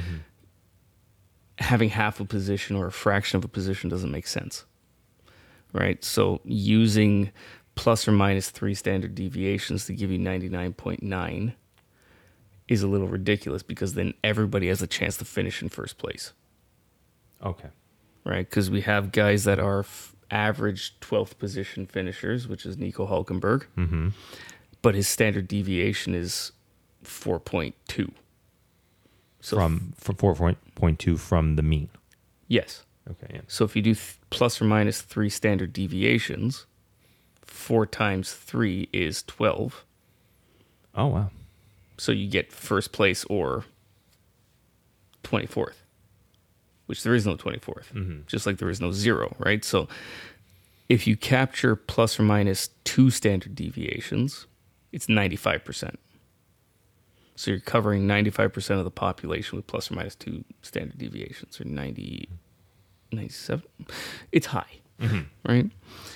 So I'm still working on that overall, but back to Perez and Max, the non-equivalency part of it comes from the minor deviation in setup and comfort with the car, right? So the means are equal, the variance is equal. They're not as comfortable, and it's clear that Max has, when we look at the means and their non-equivalence, Max is higher in the finishing order than Perez. Mm-hmm. So Max is more comfortable with the car. It's his car, effectively. When we look at 23, sorry, one moment while I pull this up. If we look at 23, that stat changes a bit because we have a 100% finish record with Verstappen, Mm-hmm. which is virtually unheard of in F1. Yes.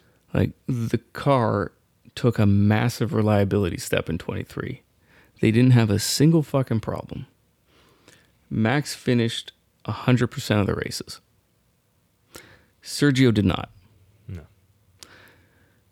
When we look at this data, we see the variances are different. The means are different. So 23, there was a clear offset. Sergio fucked it up. He was not able to handle that car the way Max was. And again, I just want to reiterate that Sergio came in second place. Yes. So he is the second best driver on the grid. And that is Red Bull's aim, right? They have the best car. They've got the best drivers. They want to have 1-2 finishes all the time. Realistically, that's not possible. Not always, no. Yeah. So we end up with what we have last year, a driver who is struggling to cope with a car that's not developed around him. Mm-hmm. And how do I know that the car is not developed around him? It's because the variances are different. This could be that the media pressure got to Sergio. Or Sergio. I think Sergio got to Sergio. Yeah. Because Exactly. it seemed like he wanted to fight for the championship early and then just fell apart. Right. Yeah. So if I look at the standard deviation from 22, for Sergio it was 3.6. So that's a standard deviation of 3.6 positions. If I look at 23, it's 3.7. So when I compare Sergio to Sergio, the variance is not different. The means are not different. The means are not equivalent. Sorry, when you said 3.6 and 3.7, you meant the mean or you meant the standard deviation? Standard deviation.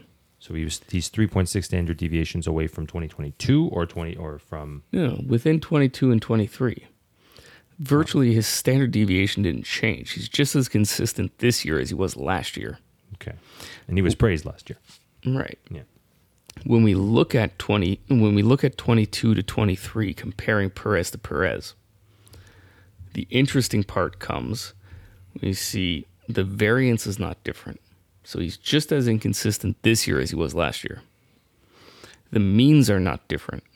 His average finishing position this year is the same as last year. It's also fourth. That's interesting.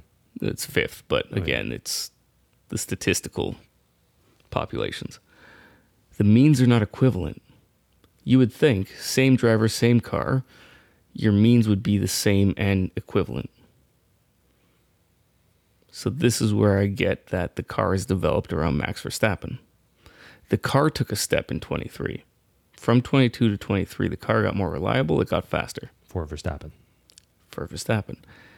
If you look at Max Verstappen's standard deviation in 22, it's 4.2.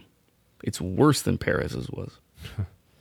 But the analysis tells us that they're more or less equivalent. Small data sets tend to exaggerate these differences.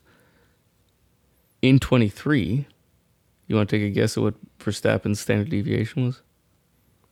I want to say like a 1.6. It's too high. Then it matches his average finishing position. Maybe it's like 1.3. That's too high. Oh my God. 1.2. That's too high. Oh my God. 1.12. That's my final guess. It is 0.9.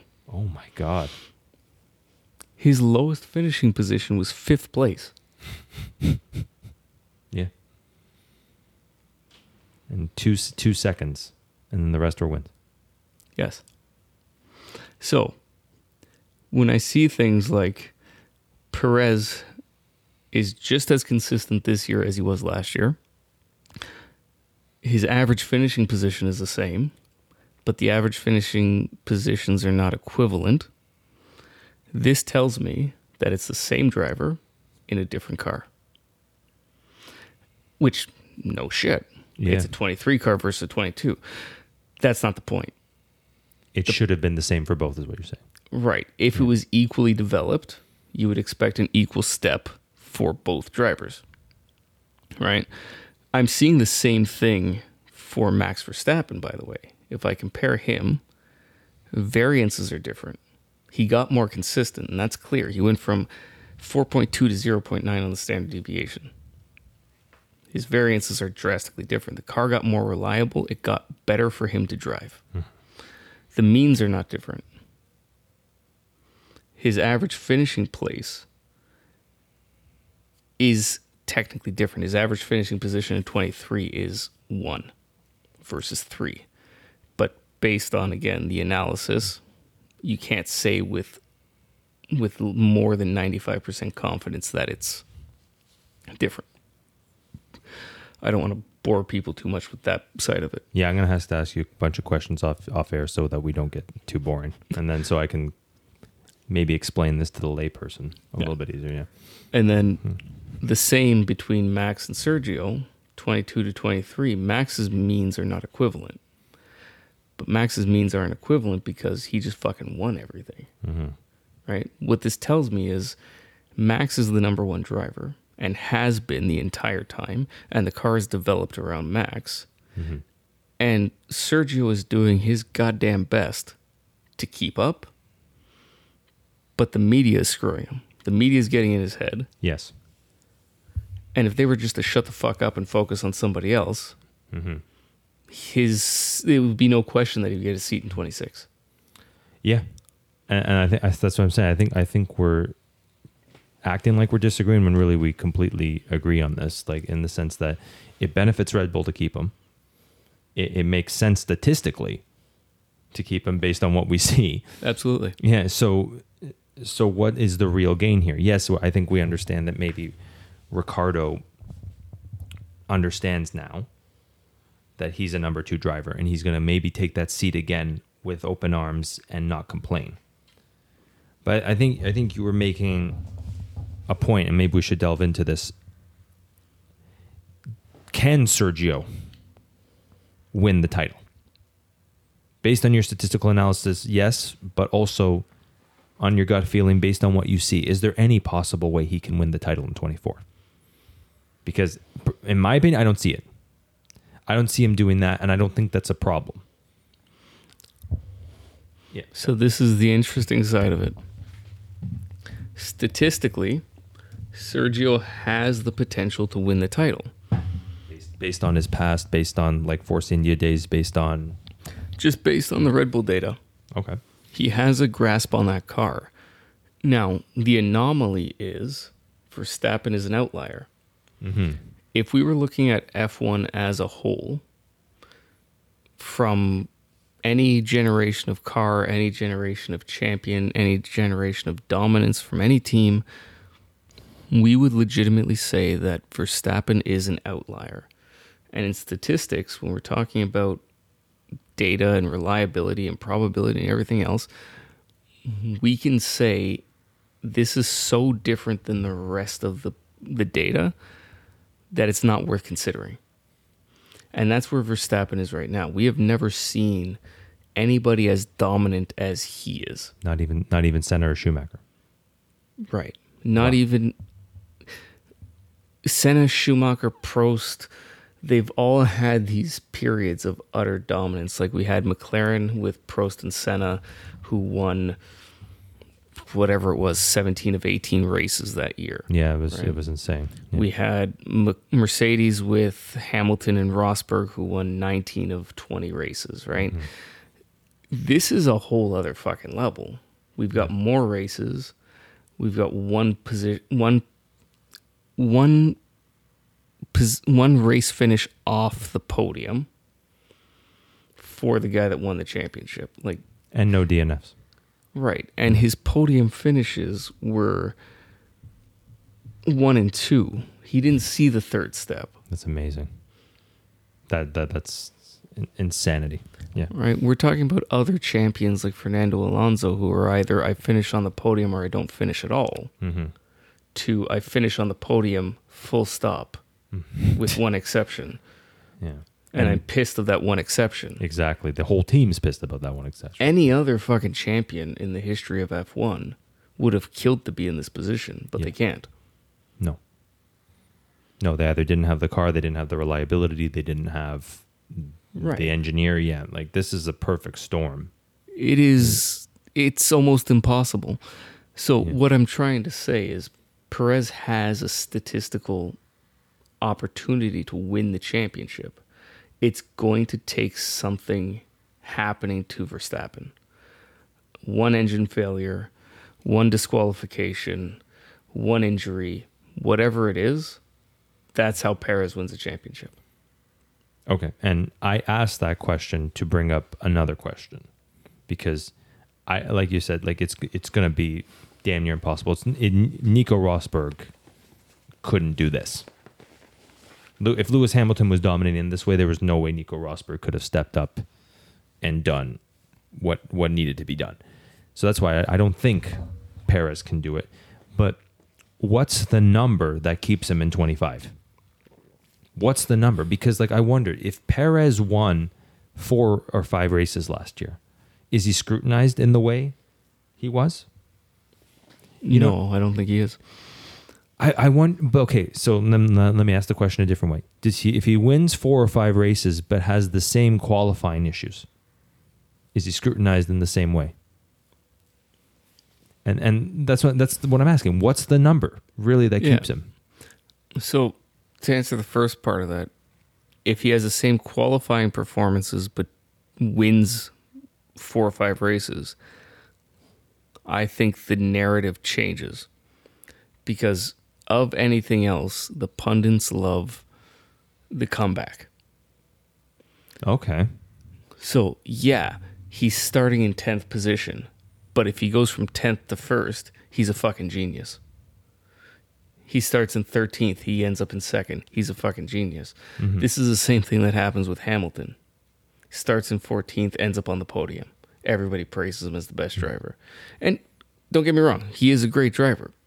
And that's a phenomenal thing to be able to do. But you're given a car that should be a 1-2 finish every weekend, right? So the narrative changes. It will start off negative. It will be he can't qualify for shit. And if he's not qualifying in the top 3, it's going to be hard to finish in the top 3. But if he routinely qualifies poorly, but finishes well, the narrative will change. But he was kind of doing that. Well, not really. In the sense that, like, yeah, there were a few races he finished like he started 12th or 11th, and then he made his way either not to the podium, close to the podium. And this is, and I think you brought up a good point. He's got a lot of 4th places here, so you're not wrong. Right. I think it is media narrative. In the sense, how do I say this? Well, sorry, Yeah. I'm looking at the wrong year. 22, he was closer to the podium more regularly. But not 23.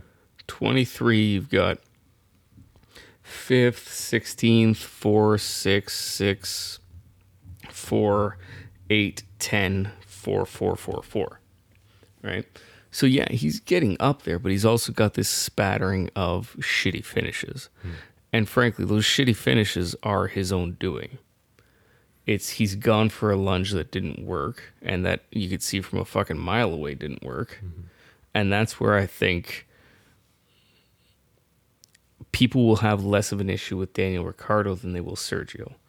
Who might, but Daniel might have the same problems. No, but historically Daniel doesn't. Getting around Max's car, you're now how many years out of the Red Bull? I know the AlphaTauri is kind of similar. But it's not getting around Max's car. The issues are, like, look at Mexico. Qualified well. Yeah. Qualified well, made a stupid fucking decision a couple laps into the race. There was no way he was going to get that position. Oh, you mean Perez? I thought we were talking about Ricardo. Perez, Yeah. I thought we were talking about Ricardo. Yeah.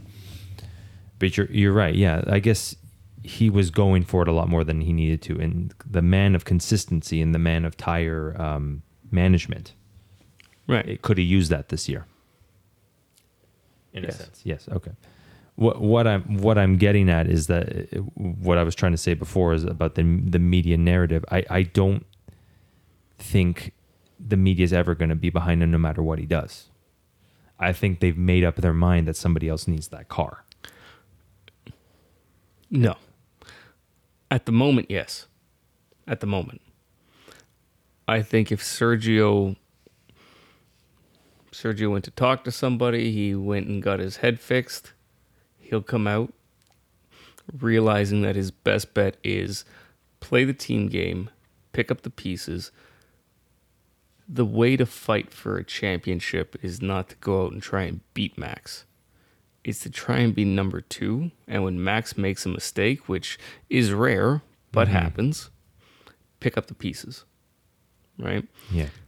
It's one of these things where we've had championships where the guy that wins the championship didn't win the most races, but consistently scored more points. Yeah. Right? If I finish 19 of 20 races in second place, but the guy that's ahead of me finishes in 18th, 15th, a position that doesn't score points once or twice, I win. Yeah, and that's an argument for consistency. But I think, and like I say, if you can't be good, be consistent. I didn't want you to say that because it brings us into the other numbers you have, doesn't it? About a certain somebody whose name I was told not to mention anymore, but you can mention him. I mean, I won't go into the level of exhausting detail like we just did. What I will say is, Nick was right. Oh my God. In the sense that Mick Schumacher probably deserved another year. Wow. He's getting back into the... this podcast is going to get him back on the grid.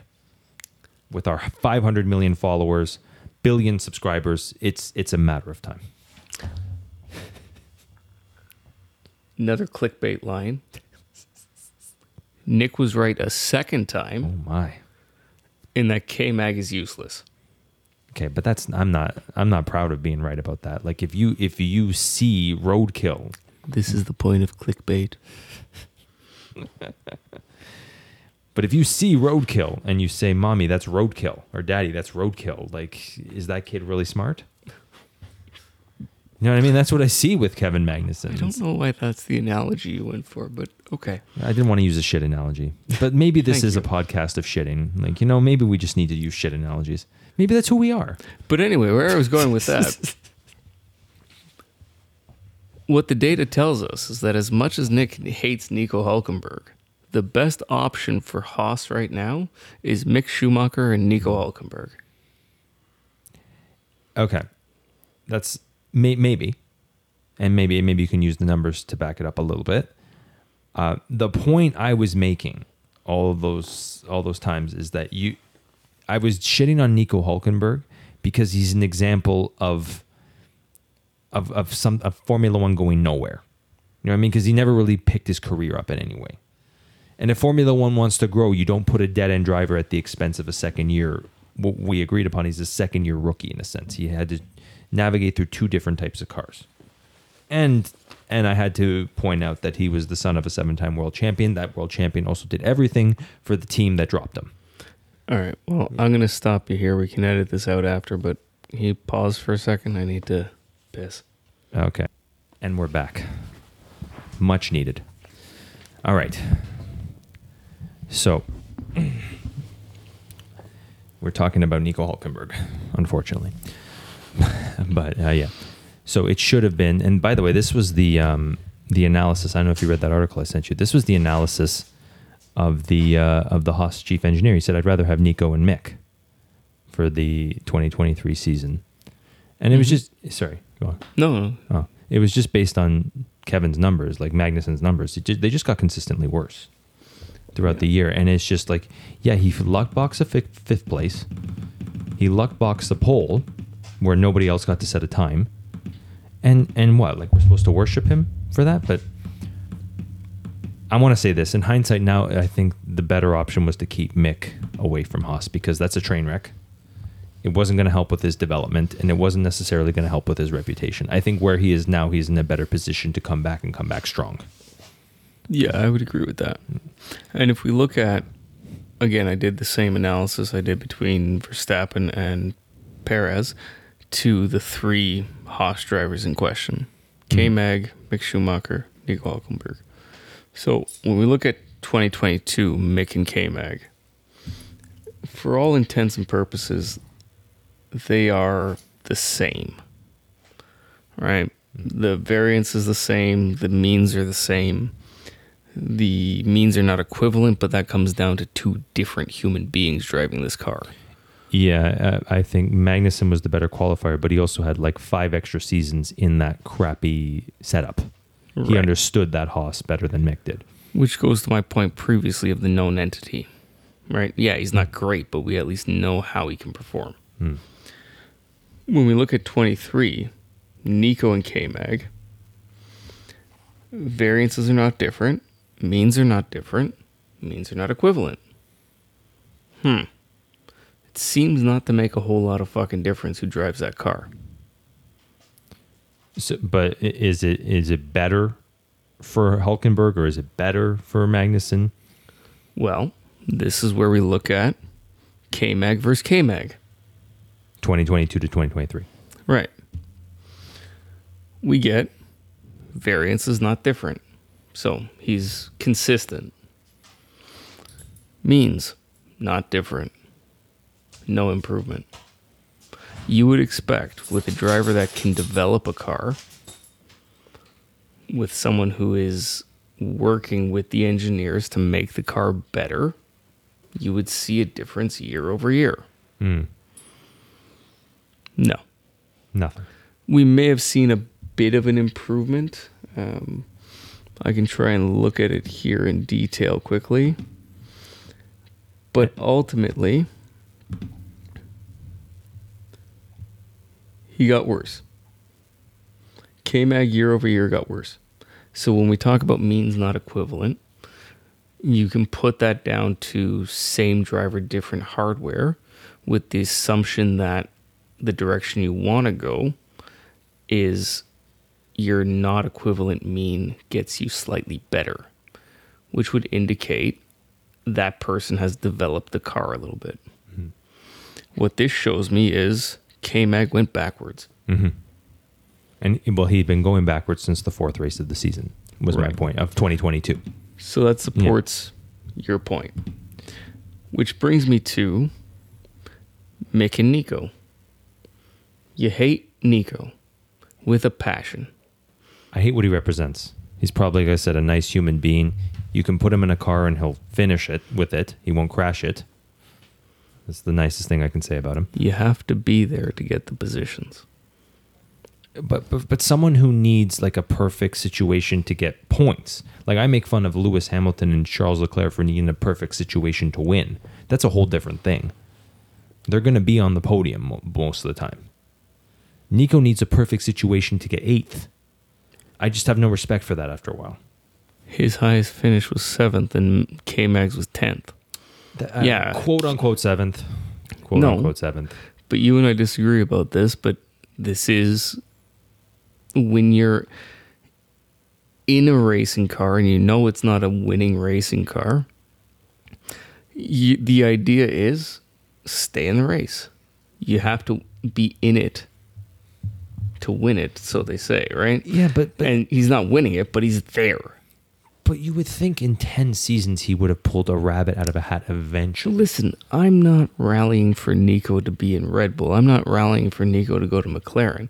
I'm just saying, if it's Nico or K-Mag, give it to Nico. I can agree. We can come to an agreement on that. But the point is, like, I'm just trying to defend my position of why I come after him. It's just, at some point, and I said this several times already, at some point you got to cut someone who's not performing loose. And back in the day, Heinz-Harald Frentzen lost his seat to Jordan for not getting podiums. He was getting 4ths and 5ths a lot. It's what they want to do to Perez right now. Yes. But let me share this data with you. Okay. All right. So we're saying Nico has no merit being in F1 and Mick deserves more. Okay. That's what you're saying, right? What I'm saying is Mick deserves a million chances from Ferrari, especially for everything his father did for him. And he was basically pushed out of Formula One after he crashed in Saudi Arabia. Like, they were ready to drop him then. Sure. Okay. So, Mick versus Nico in a car that we've established went nowhere between the 2 years. Mm-hmm. Right? If anything went backwards. Average finishing position, 14th place.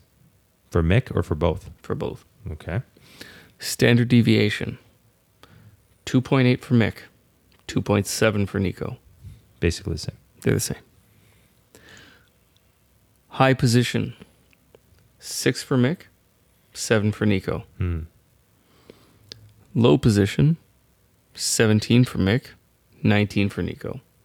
Was Nico DNF after 90% of the laps? Or was that a legitimate finish? Well, those aren't included. Okay. Right? Right. Okay, so then that was a legitimate finish. But I think there was a couple. I think there was what was it? Qatar or something. The engine blew up. That's probably what Nico got his 19th at. Because I'll give him this. At least he doesn't come last. Sure. So what that data tells us is that they're the same driver. In that car, they're getting the exact same amount of performance out of it. Mm-hmm. So if you like Nico, there's no reason to say you shouldn't like Mick. I'm agreeing with you. Okay. I think he didn't deserve to lose his seat. What I will say, Nico finished more positions, more races than Mick did. Mm-hmm. He also finished more races than K-Mag did. Mm-hmm. And this is a comment I made in my summary here. If we're talking about on the count back, so do you know what that means? No. If you have a tie whether it's drivers or constructors, they go to the count back. Oh, the positions where you finished. Okay. Yes. So if you're both equal on points, like this almost happened between Verstappen and Hamilton in 2021. Yeah. Where they were half a point apart. If they had gotten to the point where they were equal on points, it would have gone to the count back, who finished higher more times than the other. Mm-hmm. That only happens if you were qualified, which then comes into the 90%. You have to finish 90% of the race to be qualified. K-Mag has not such a great finishing rate when it comes to 90%. 23, he finished the same amount of races as Mick did in 22. In 22, he finished one less race than Mick. In 23, he finished 2 fewer races than Nico. So, if we're looking at what your options are for the next season, you've got Mick and Nico, who are the same driver. You've got K-Mag, who isn't really much different than either of them, but he finishes fewer races. So if I want to protect myself against, hey, there's a tie between me and Williams or me and Alpha at the bottom of the pack, and I want to get that extra step, I want to make sure my guys are finishing the fucking race. And you can't guarantee that with Magnussen. K-Mag cannot do that. And that goes back to his Renault days. He's not as bad as a Fernando, but he is not a great finisher. Whether it's he can't bring the car home, he's too aggressive with it, he's too aggressive in the corners, and he crashes too much. I haven't gone to that level, but ultimately he's not finishing the races. So if Nico's finishing all the races, and his average finishing place and his standard deviation is equal to Magnussen's, take him over Magnussen. And same with Mick. I think the team for Haas is Mick and Nico. Now, I agree. He's a reserve driver at Mercedes. And given the history Mercedes has with shoehorning their reserve drivers in. If they got Ocon in there, they can get Mick in there at some point, yeah. Yeah. So Mick's not French. What does that have to do with anything? Mick's German. He's got the German back in. He's no German team. Yeah. Ocon got in there because he's French and he's I see. Okay, that's how we got back into Renault. Okay. Well, that makes a case for Mick at Audi. Yeah. Oh. Yeah. Mm-hmm. I think, honestly, if Haas... they've been here now, what, almost 10 years? How did they not have an American driver? Like, they foisted Logan Sargeant on us in Williams, which was completely useless. And... because they know better. Yeah. Yeah. Americans in the sport don't have a great history. It really pissed me off. Like when I know he's Australian, but Scott Dixon was saying, "Oh, Formula One could learn a thing or two from Indy," and I'm like, "What exactly?" And he's like, "This is a tougher league." And then I think it was a couple weeks later, Alex Palou, I think it is the one who's not being sued by McLaren. Is Palou being sued by McLaren, or is it Pato O'Ward that's being sued by McLaren? At this point, I think it might be both, but I think you're right. It's Palou. It's Palou. Yeah, he came in. He had that test in Abu Dhabi, and he said, "This is a completely different car." Like he completely contradicted Dixon. Said this is a lot tougher to drive. And yeah, so Americans are doing themselves a disservice. Well, keep in mind, Dixon was racing a very different F1 car than Palou would have. Dixon, I don't think, has been there since the early 2000s. I think he's been straight Indy. I don't think he ever did Formula One. I want to say he had... I think he drove... No, I'm getting confused with Scott Speed. There you go. Yes, yeah. Yeah, Speed. What a short-lived career that was. Anyways, we're going late again. Do you have anything else? Do you want any other statistics you want to talk about before we wrap it up? I mean, I've got everything on every team out there. I've just got to dive a little deeper into it, so I don't think tonight's the night for that. Okay, that's fair. Can I make one comment though? You made a point, and maybe we'll finish on this. Latifi versus Sargeant. Do you want to talk about that now? Or you want to talk about that another day? Well, we're talking about it, so let's do it. This is funny, everybody. He is Nicholas Goat Tiffy. Yeah. Do you want to go into the Albon comparisons, or do you just want to compare the two of them? You know what? Yeah, fuck Sargeant and Latifi. Let's talk about Albon, because Albon, I think, had the same numbers you did, or calculated the same numbers you did, because he makes a very similar comment to you in the sense that him versus Sergio wasn't that far off. It wasn't, and I have to do more crunching on that, but he's absolutely right. So let's look at Albon versus Latifi. The variance is not different, so they're equally consistent, let's say. In that area, yeah. The means are different. Their averaging finishing positions are drastically different. I'm assuming Albon's probably like 12th or 13th, and Latifi's like 18th. Close. Albon is 13th, average, and Latifi is 16. Their standard deviation is identical, 2.3. Their high position is identical, 9th place. Their lows, you can call them the same. It's 18th and 19th. So, first year in that car for Albon, first year in that car for Latifi, because again, we're only talking about 22, 23. Right, that's a totally different setup. He's been there in Williams for 2 years, but yes. So then we go to Albon and Sargeant. Second year in the ground effect car. We have variances are not different. So the car is consistent, let's say, or it's giving each driver a similar consistency. The means are different. Very much. So we have an averaging finishing position of 11th. For Albon, yeah. And 15th for Sargeant. Standard deviation for Albon is 2.6 versus 3.0 for Sargeant. Wow. Okay. High for Albon is 7. High for Sargeant is 10. Fake 10th, but yeah. It's still a 10th. Low for Albon is 16. You want to guess what the low for Sargeant is? There was quite a few races he finished 20. Yeah. Yeah, So, there you go. kind of bottom of the barrel. Okay. But it sounds like Sargent's average position was 15th, whereas Latifi was 16th. But I guess he just didn't have the high Latifi had. Or did we mix them up? Based on this, you can't say one is better than the other. Because it's an average of 16 versus 15. So Sargeant finished higher on average than Latifi did.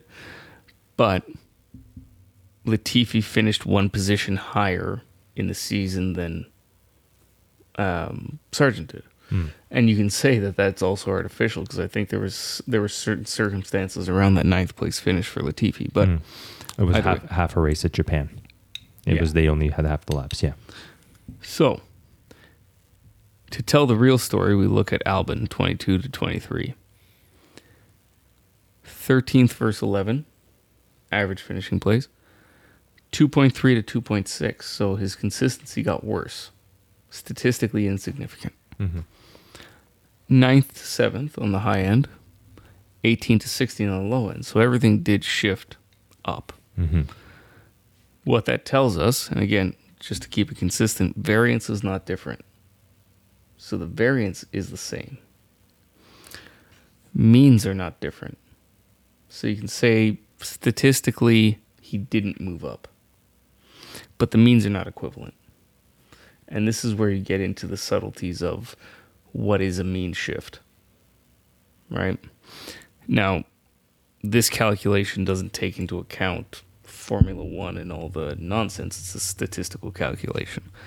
So the means being the same is simply saying, if I were to run this multiple times over several populations, this data falls within one population. Sure. But the means are not equivalent. It's indicating that there's an upward trend. And that's what I see in this data, is that it's not equivalent, but year over year it got better. So we'll see this year in 24, as I add the data, does it continue that trend? And is 24 statistically significant above 22? Right? That would indicate that Albon can develop, and he is developing a bad car. And And if he does get better this year, I would argue even harder that he should stay at Williams. Because if you're growing this car, you have a chance to be a legend with a couple of wins here. This goes to your Michael Schumacher thing where he spent 5 years at Ferrari making a car. Mm-hmm. Albon can do the same thing. I think he can too. And I think you said it perfectly last week. He's never going to win a championship no matter where he is. But, or I guess we could say maybe not going to win a championship. I think he's too much of a nice guy to win a championship. Yeah. That you need to be a bit of an asshole. Like Senna was a bit of an asshole. Verstappen's definitely an asshole. Schumacher was nice in person, an asshole on the track. Hamilton, Yeah. Yeah. And so, yeah, I think he needs to be a little bit more aggressive. I also said that too about Ricciardo. If Ricciardo ever took the smile off his face, yeah, he could be a champion too. But to the point on Albon, if you can win 1 to 5 races at Williams over your lifetime, you will have a more legendary career resurrecting this team than if you went to Red Bull and won 10 races, but you were always second to Max. And that's just it. Like, I think in my books, I don't care what anybody else thinks about this. In my books, if Albon can do just that, bring Williams from a 20th place team to a top 3 team, he's won in my books. Exactly. Because you've taken a team that, for one reason or the other, has been on the bottom for the last almost 10 years. Mm-hmm. Poor management, poor driver selection, whatever the case is, not enough money. Well, they've been on the fucking bottom, and you've worked with the team over 3, 4, 5 years and brought them back. Mm-hmm. You're a driver that deserves to be an F1. Yes. I don't care if you're a nice guy, if you're an asshole. If you've been able to do that, great. If you've done that while being a nice guy like Albon seems to be, he's got a great personality, he's got a good head on his shoulders, fantastic.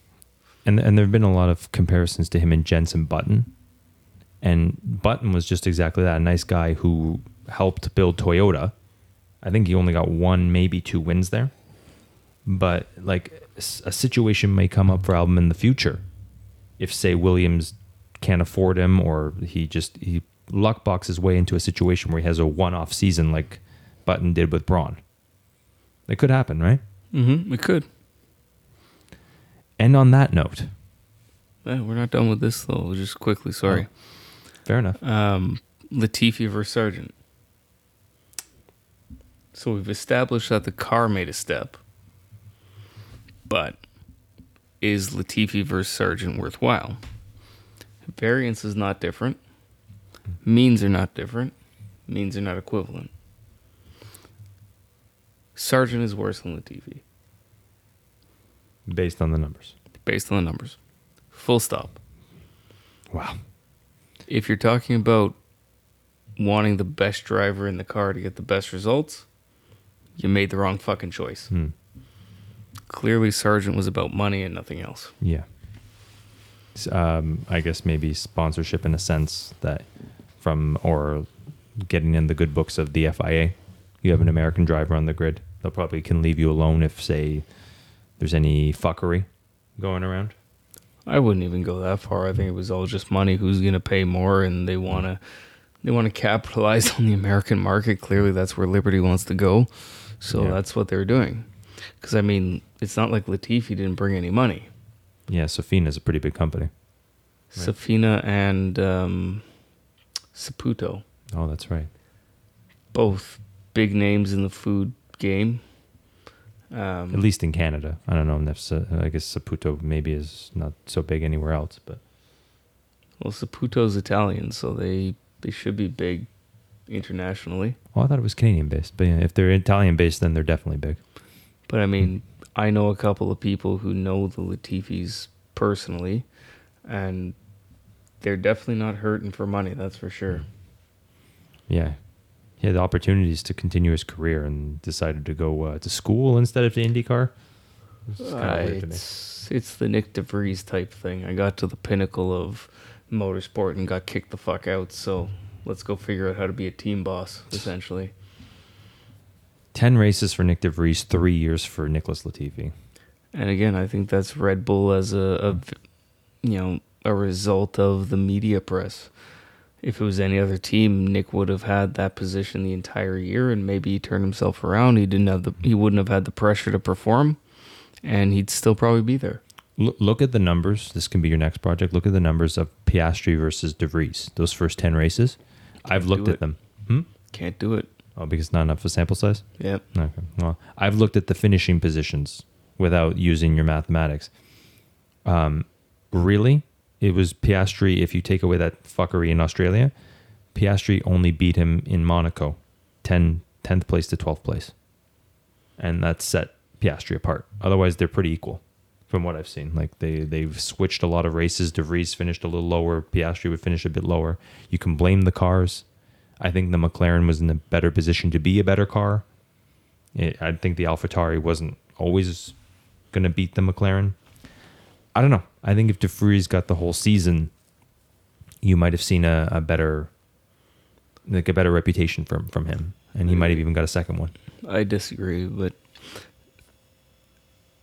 you're right. In the first part of the season, it's possible that that's the outcome. Mm-hmm. But because you didn't get to finish the season, right? So the McLaren made a step, and that's clear. They made a drastic step in their car mid-season. AlphaTauri didn't. Correct. But So if I was able to compare Yuki and Nick, which I technically can do, I just don't want to because it's not a full season, right? We're looking for similar data sets. The fact that the car made a step kind of proves the point that the drivers can develop the car. So you think Lawson and Tsunoda and potentially even Ricciardo in the two races helped push that car where it needed to go? You're not going to like this, but I don't think Ricciardo or Lawson or De Vries had anything to do with it. Now, I don't think Yuki is a great developer. I don't think he's long for F1, but Not by the he's sense. definitely earned his stripes. He deserves to be there. Oh, I agree with you that the last flurry in I think the last 8 races, the flurry of points he got, he earned back his seat. But he was being worshipped for 3 10th places even before that. Even before the 10th place in Belgium, he was being worshipped. I mean, Franz Tost came out and was pretty vocal that we fucked up. The car is not what it needs to be. But that was his 3rd season in a decent car that's Red Bull's sister team. And he wasn't exactly showing anything, in my opinion. Yeah, the difference is it's Red Bull's sister team, but it's an Italian team. They're almost too proud to do anything with it, right? So this year is different. They've taken a lot of the Red Bull design elements and put it into the car, and that's a Red Bull corporate strategy. Prior to this year, it was, we're going to design our own car. And that's where Franz came in, and I think Franz Tost is probably one of the best management talents on the grid. And he's done a lot with that team, considering it was Minardi, which was backmarker team 100% of the time. And he's gotten to 2 race wins, which doesn't seem like a lot and is kind of pathetic in the scheme of F1. Call them Minardi, and that's amazing. Right. Yeah. Minardi winning 2 races, you would never fucking thought it. Exactly, right? yeah. So that's all Franz.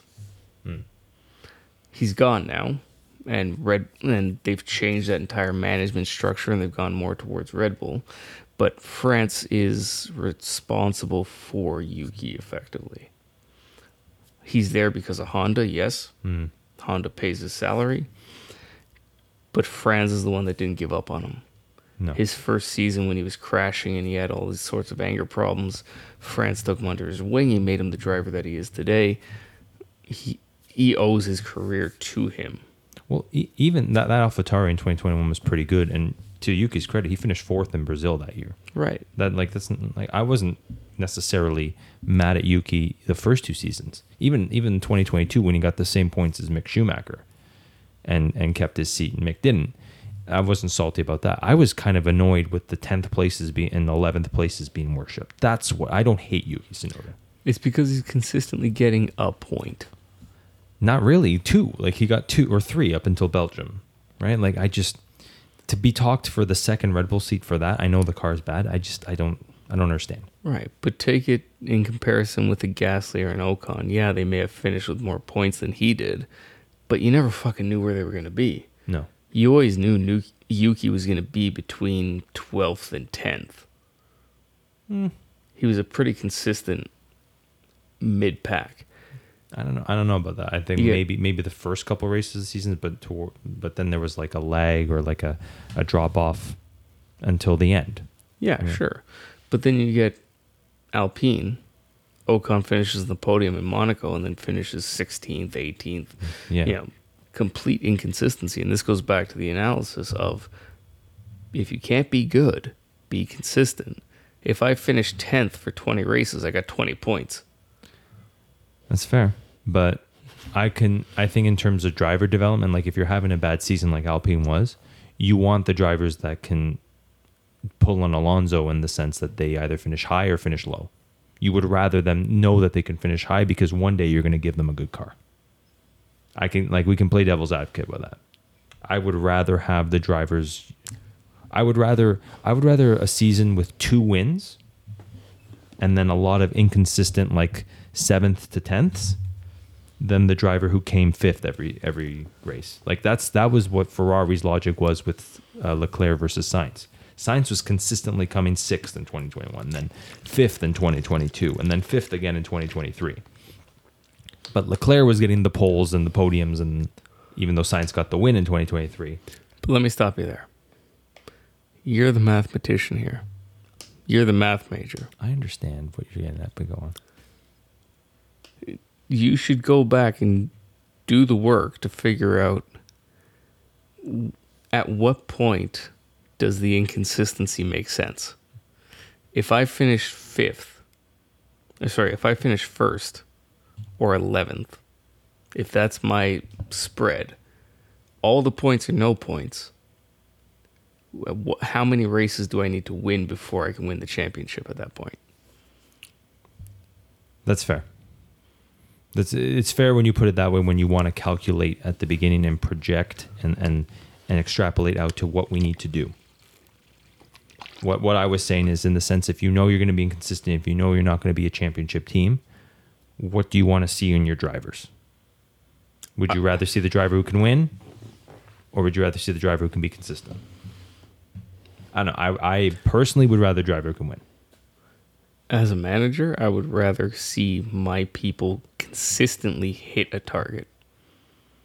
Nothing drives me more insane than having someone who is sporadically perfect and imperfect. In the sense where I can't count on them to do what I'm asking. Not that I want them to perform at an elite level every time, but I want to know that when I go to this person and ask them to do a task, I get a result and a timeline.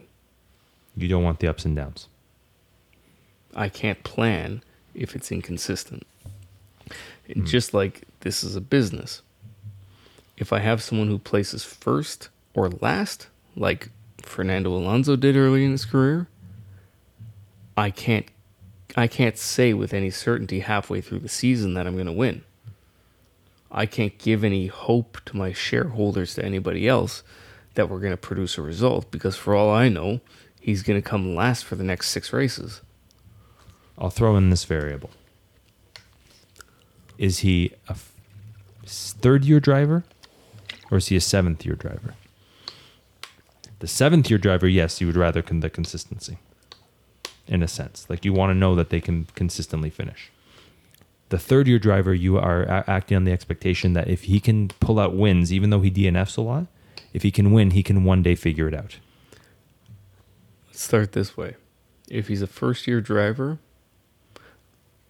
I'm less concerned about his consistency, because I want him to make mistakes.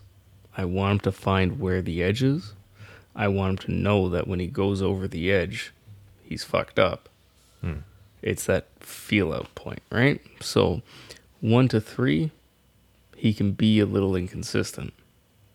But he's got to realize that it's not... He has to take the ego out. He has to realize that, oh shit, I went over the edge. I've got to dial it back. Not, I've gone over the edge. You didn't give me the proper fucking car. No. The car is the car.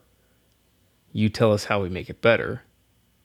But if you go over the edge and you can't tell us how to make it better, you don't deserve to be there. You said it right at the end. Schumacher, Senna, Verstappen, they all went over the edge. They all went over the edge, but then they said what we needed after that. Yes.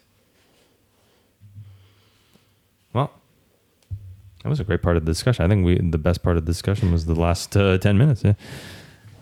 Anything else you want to add before we get out of here?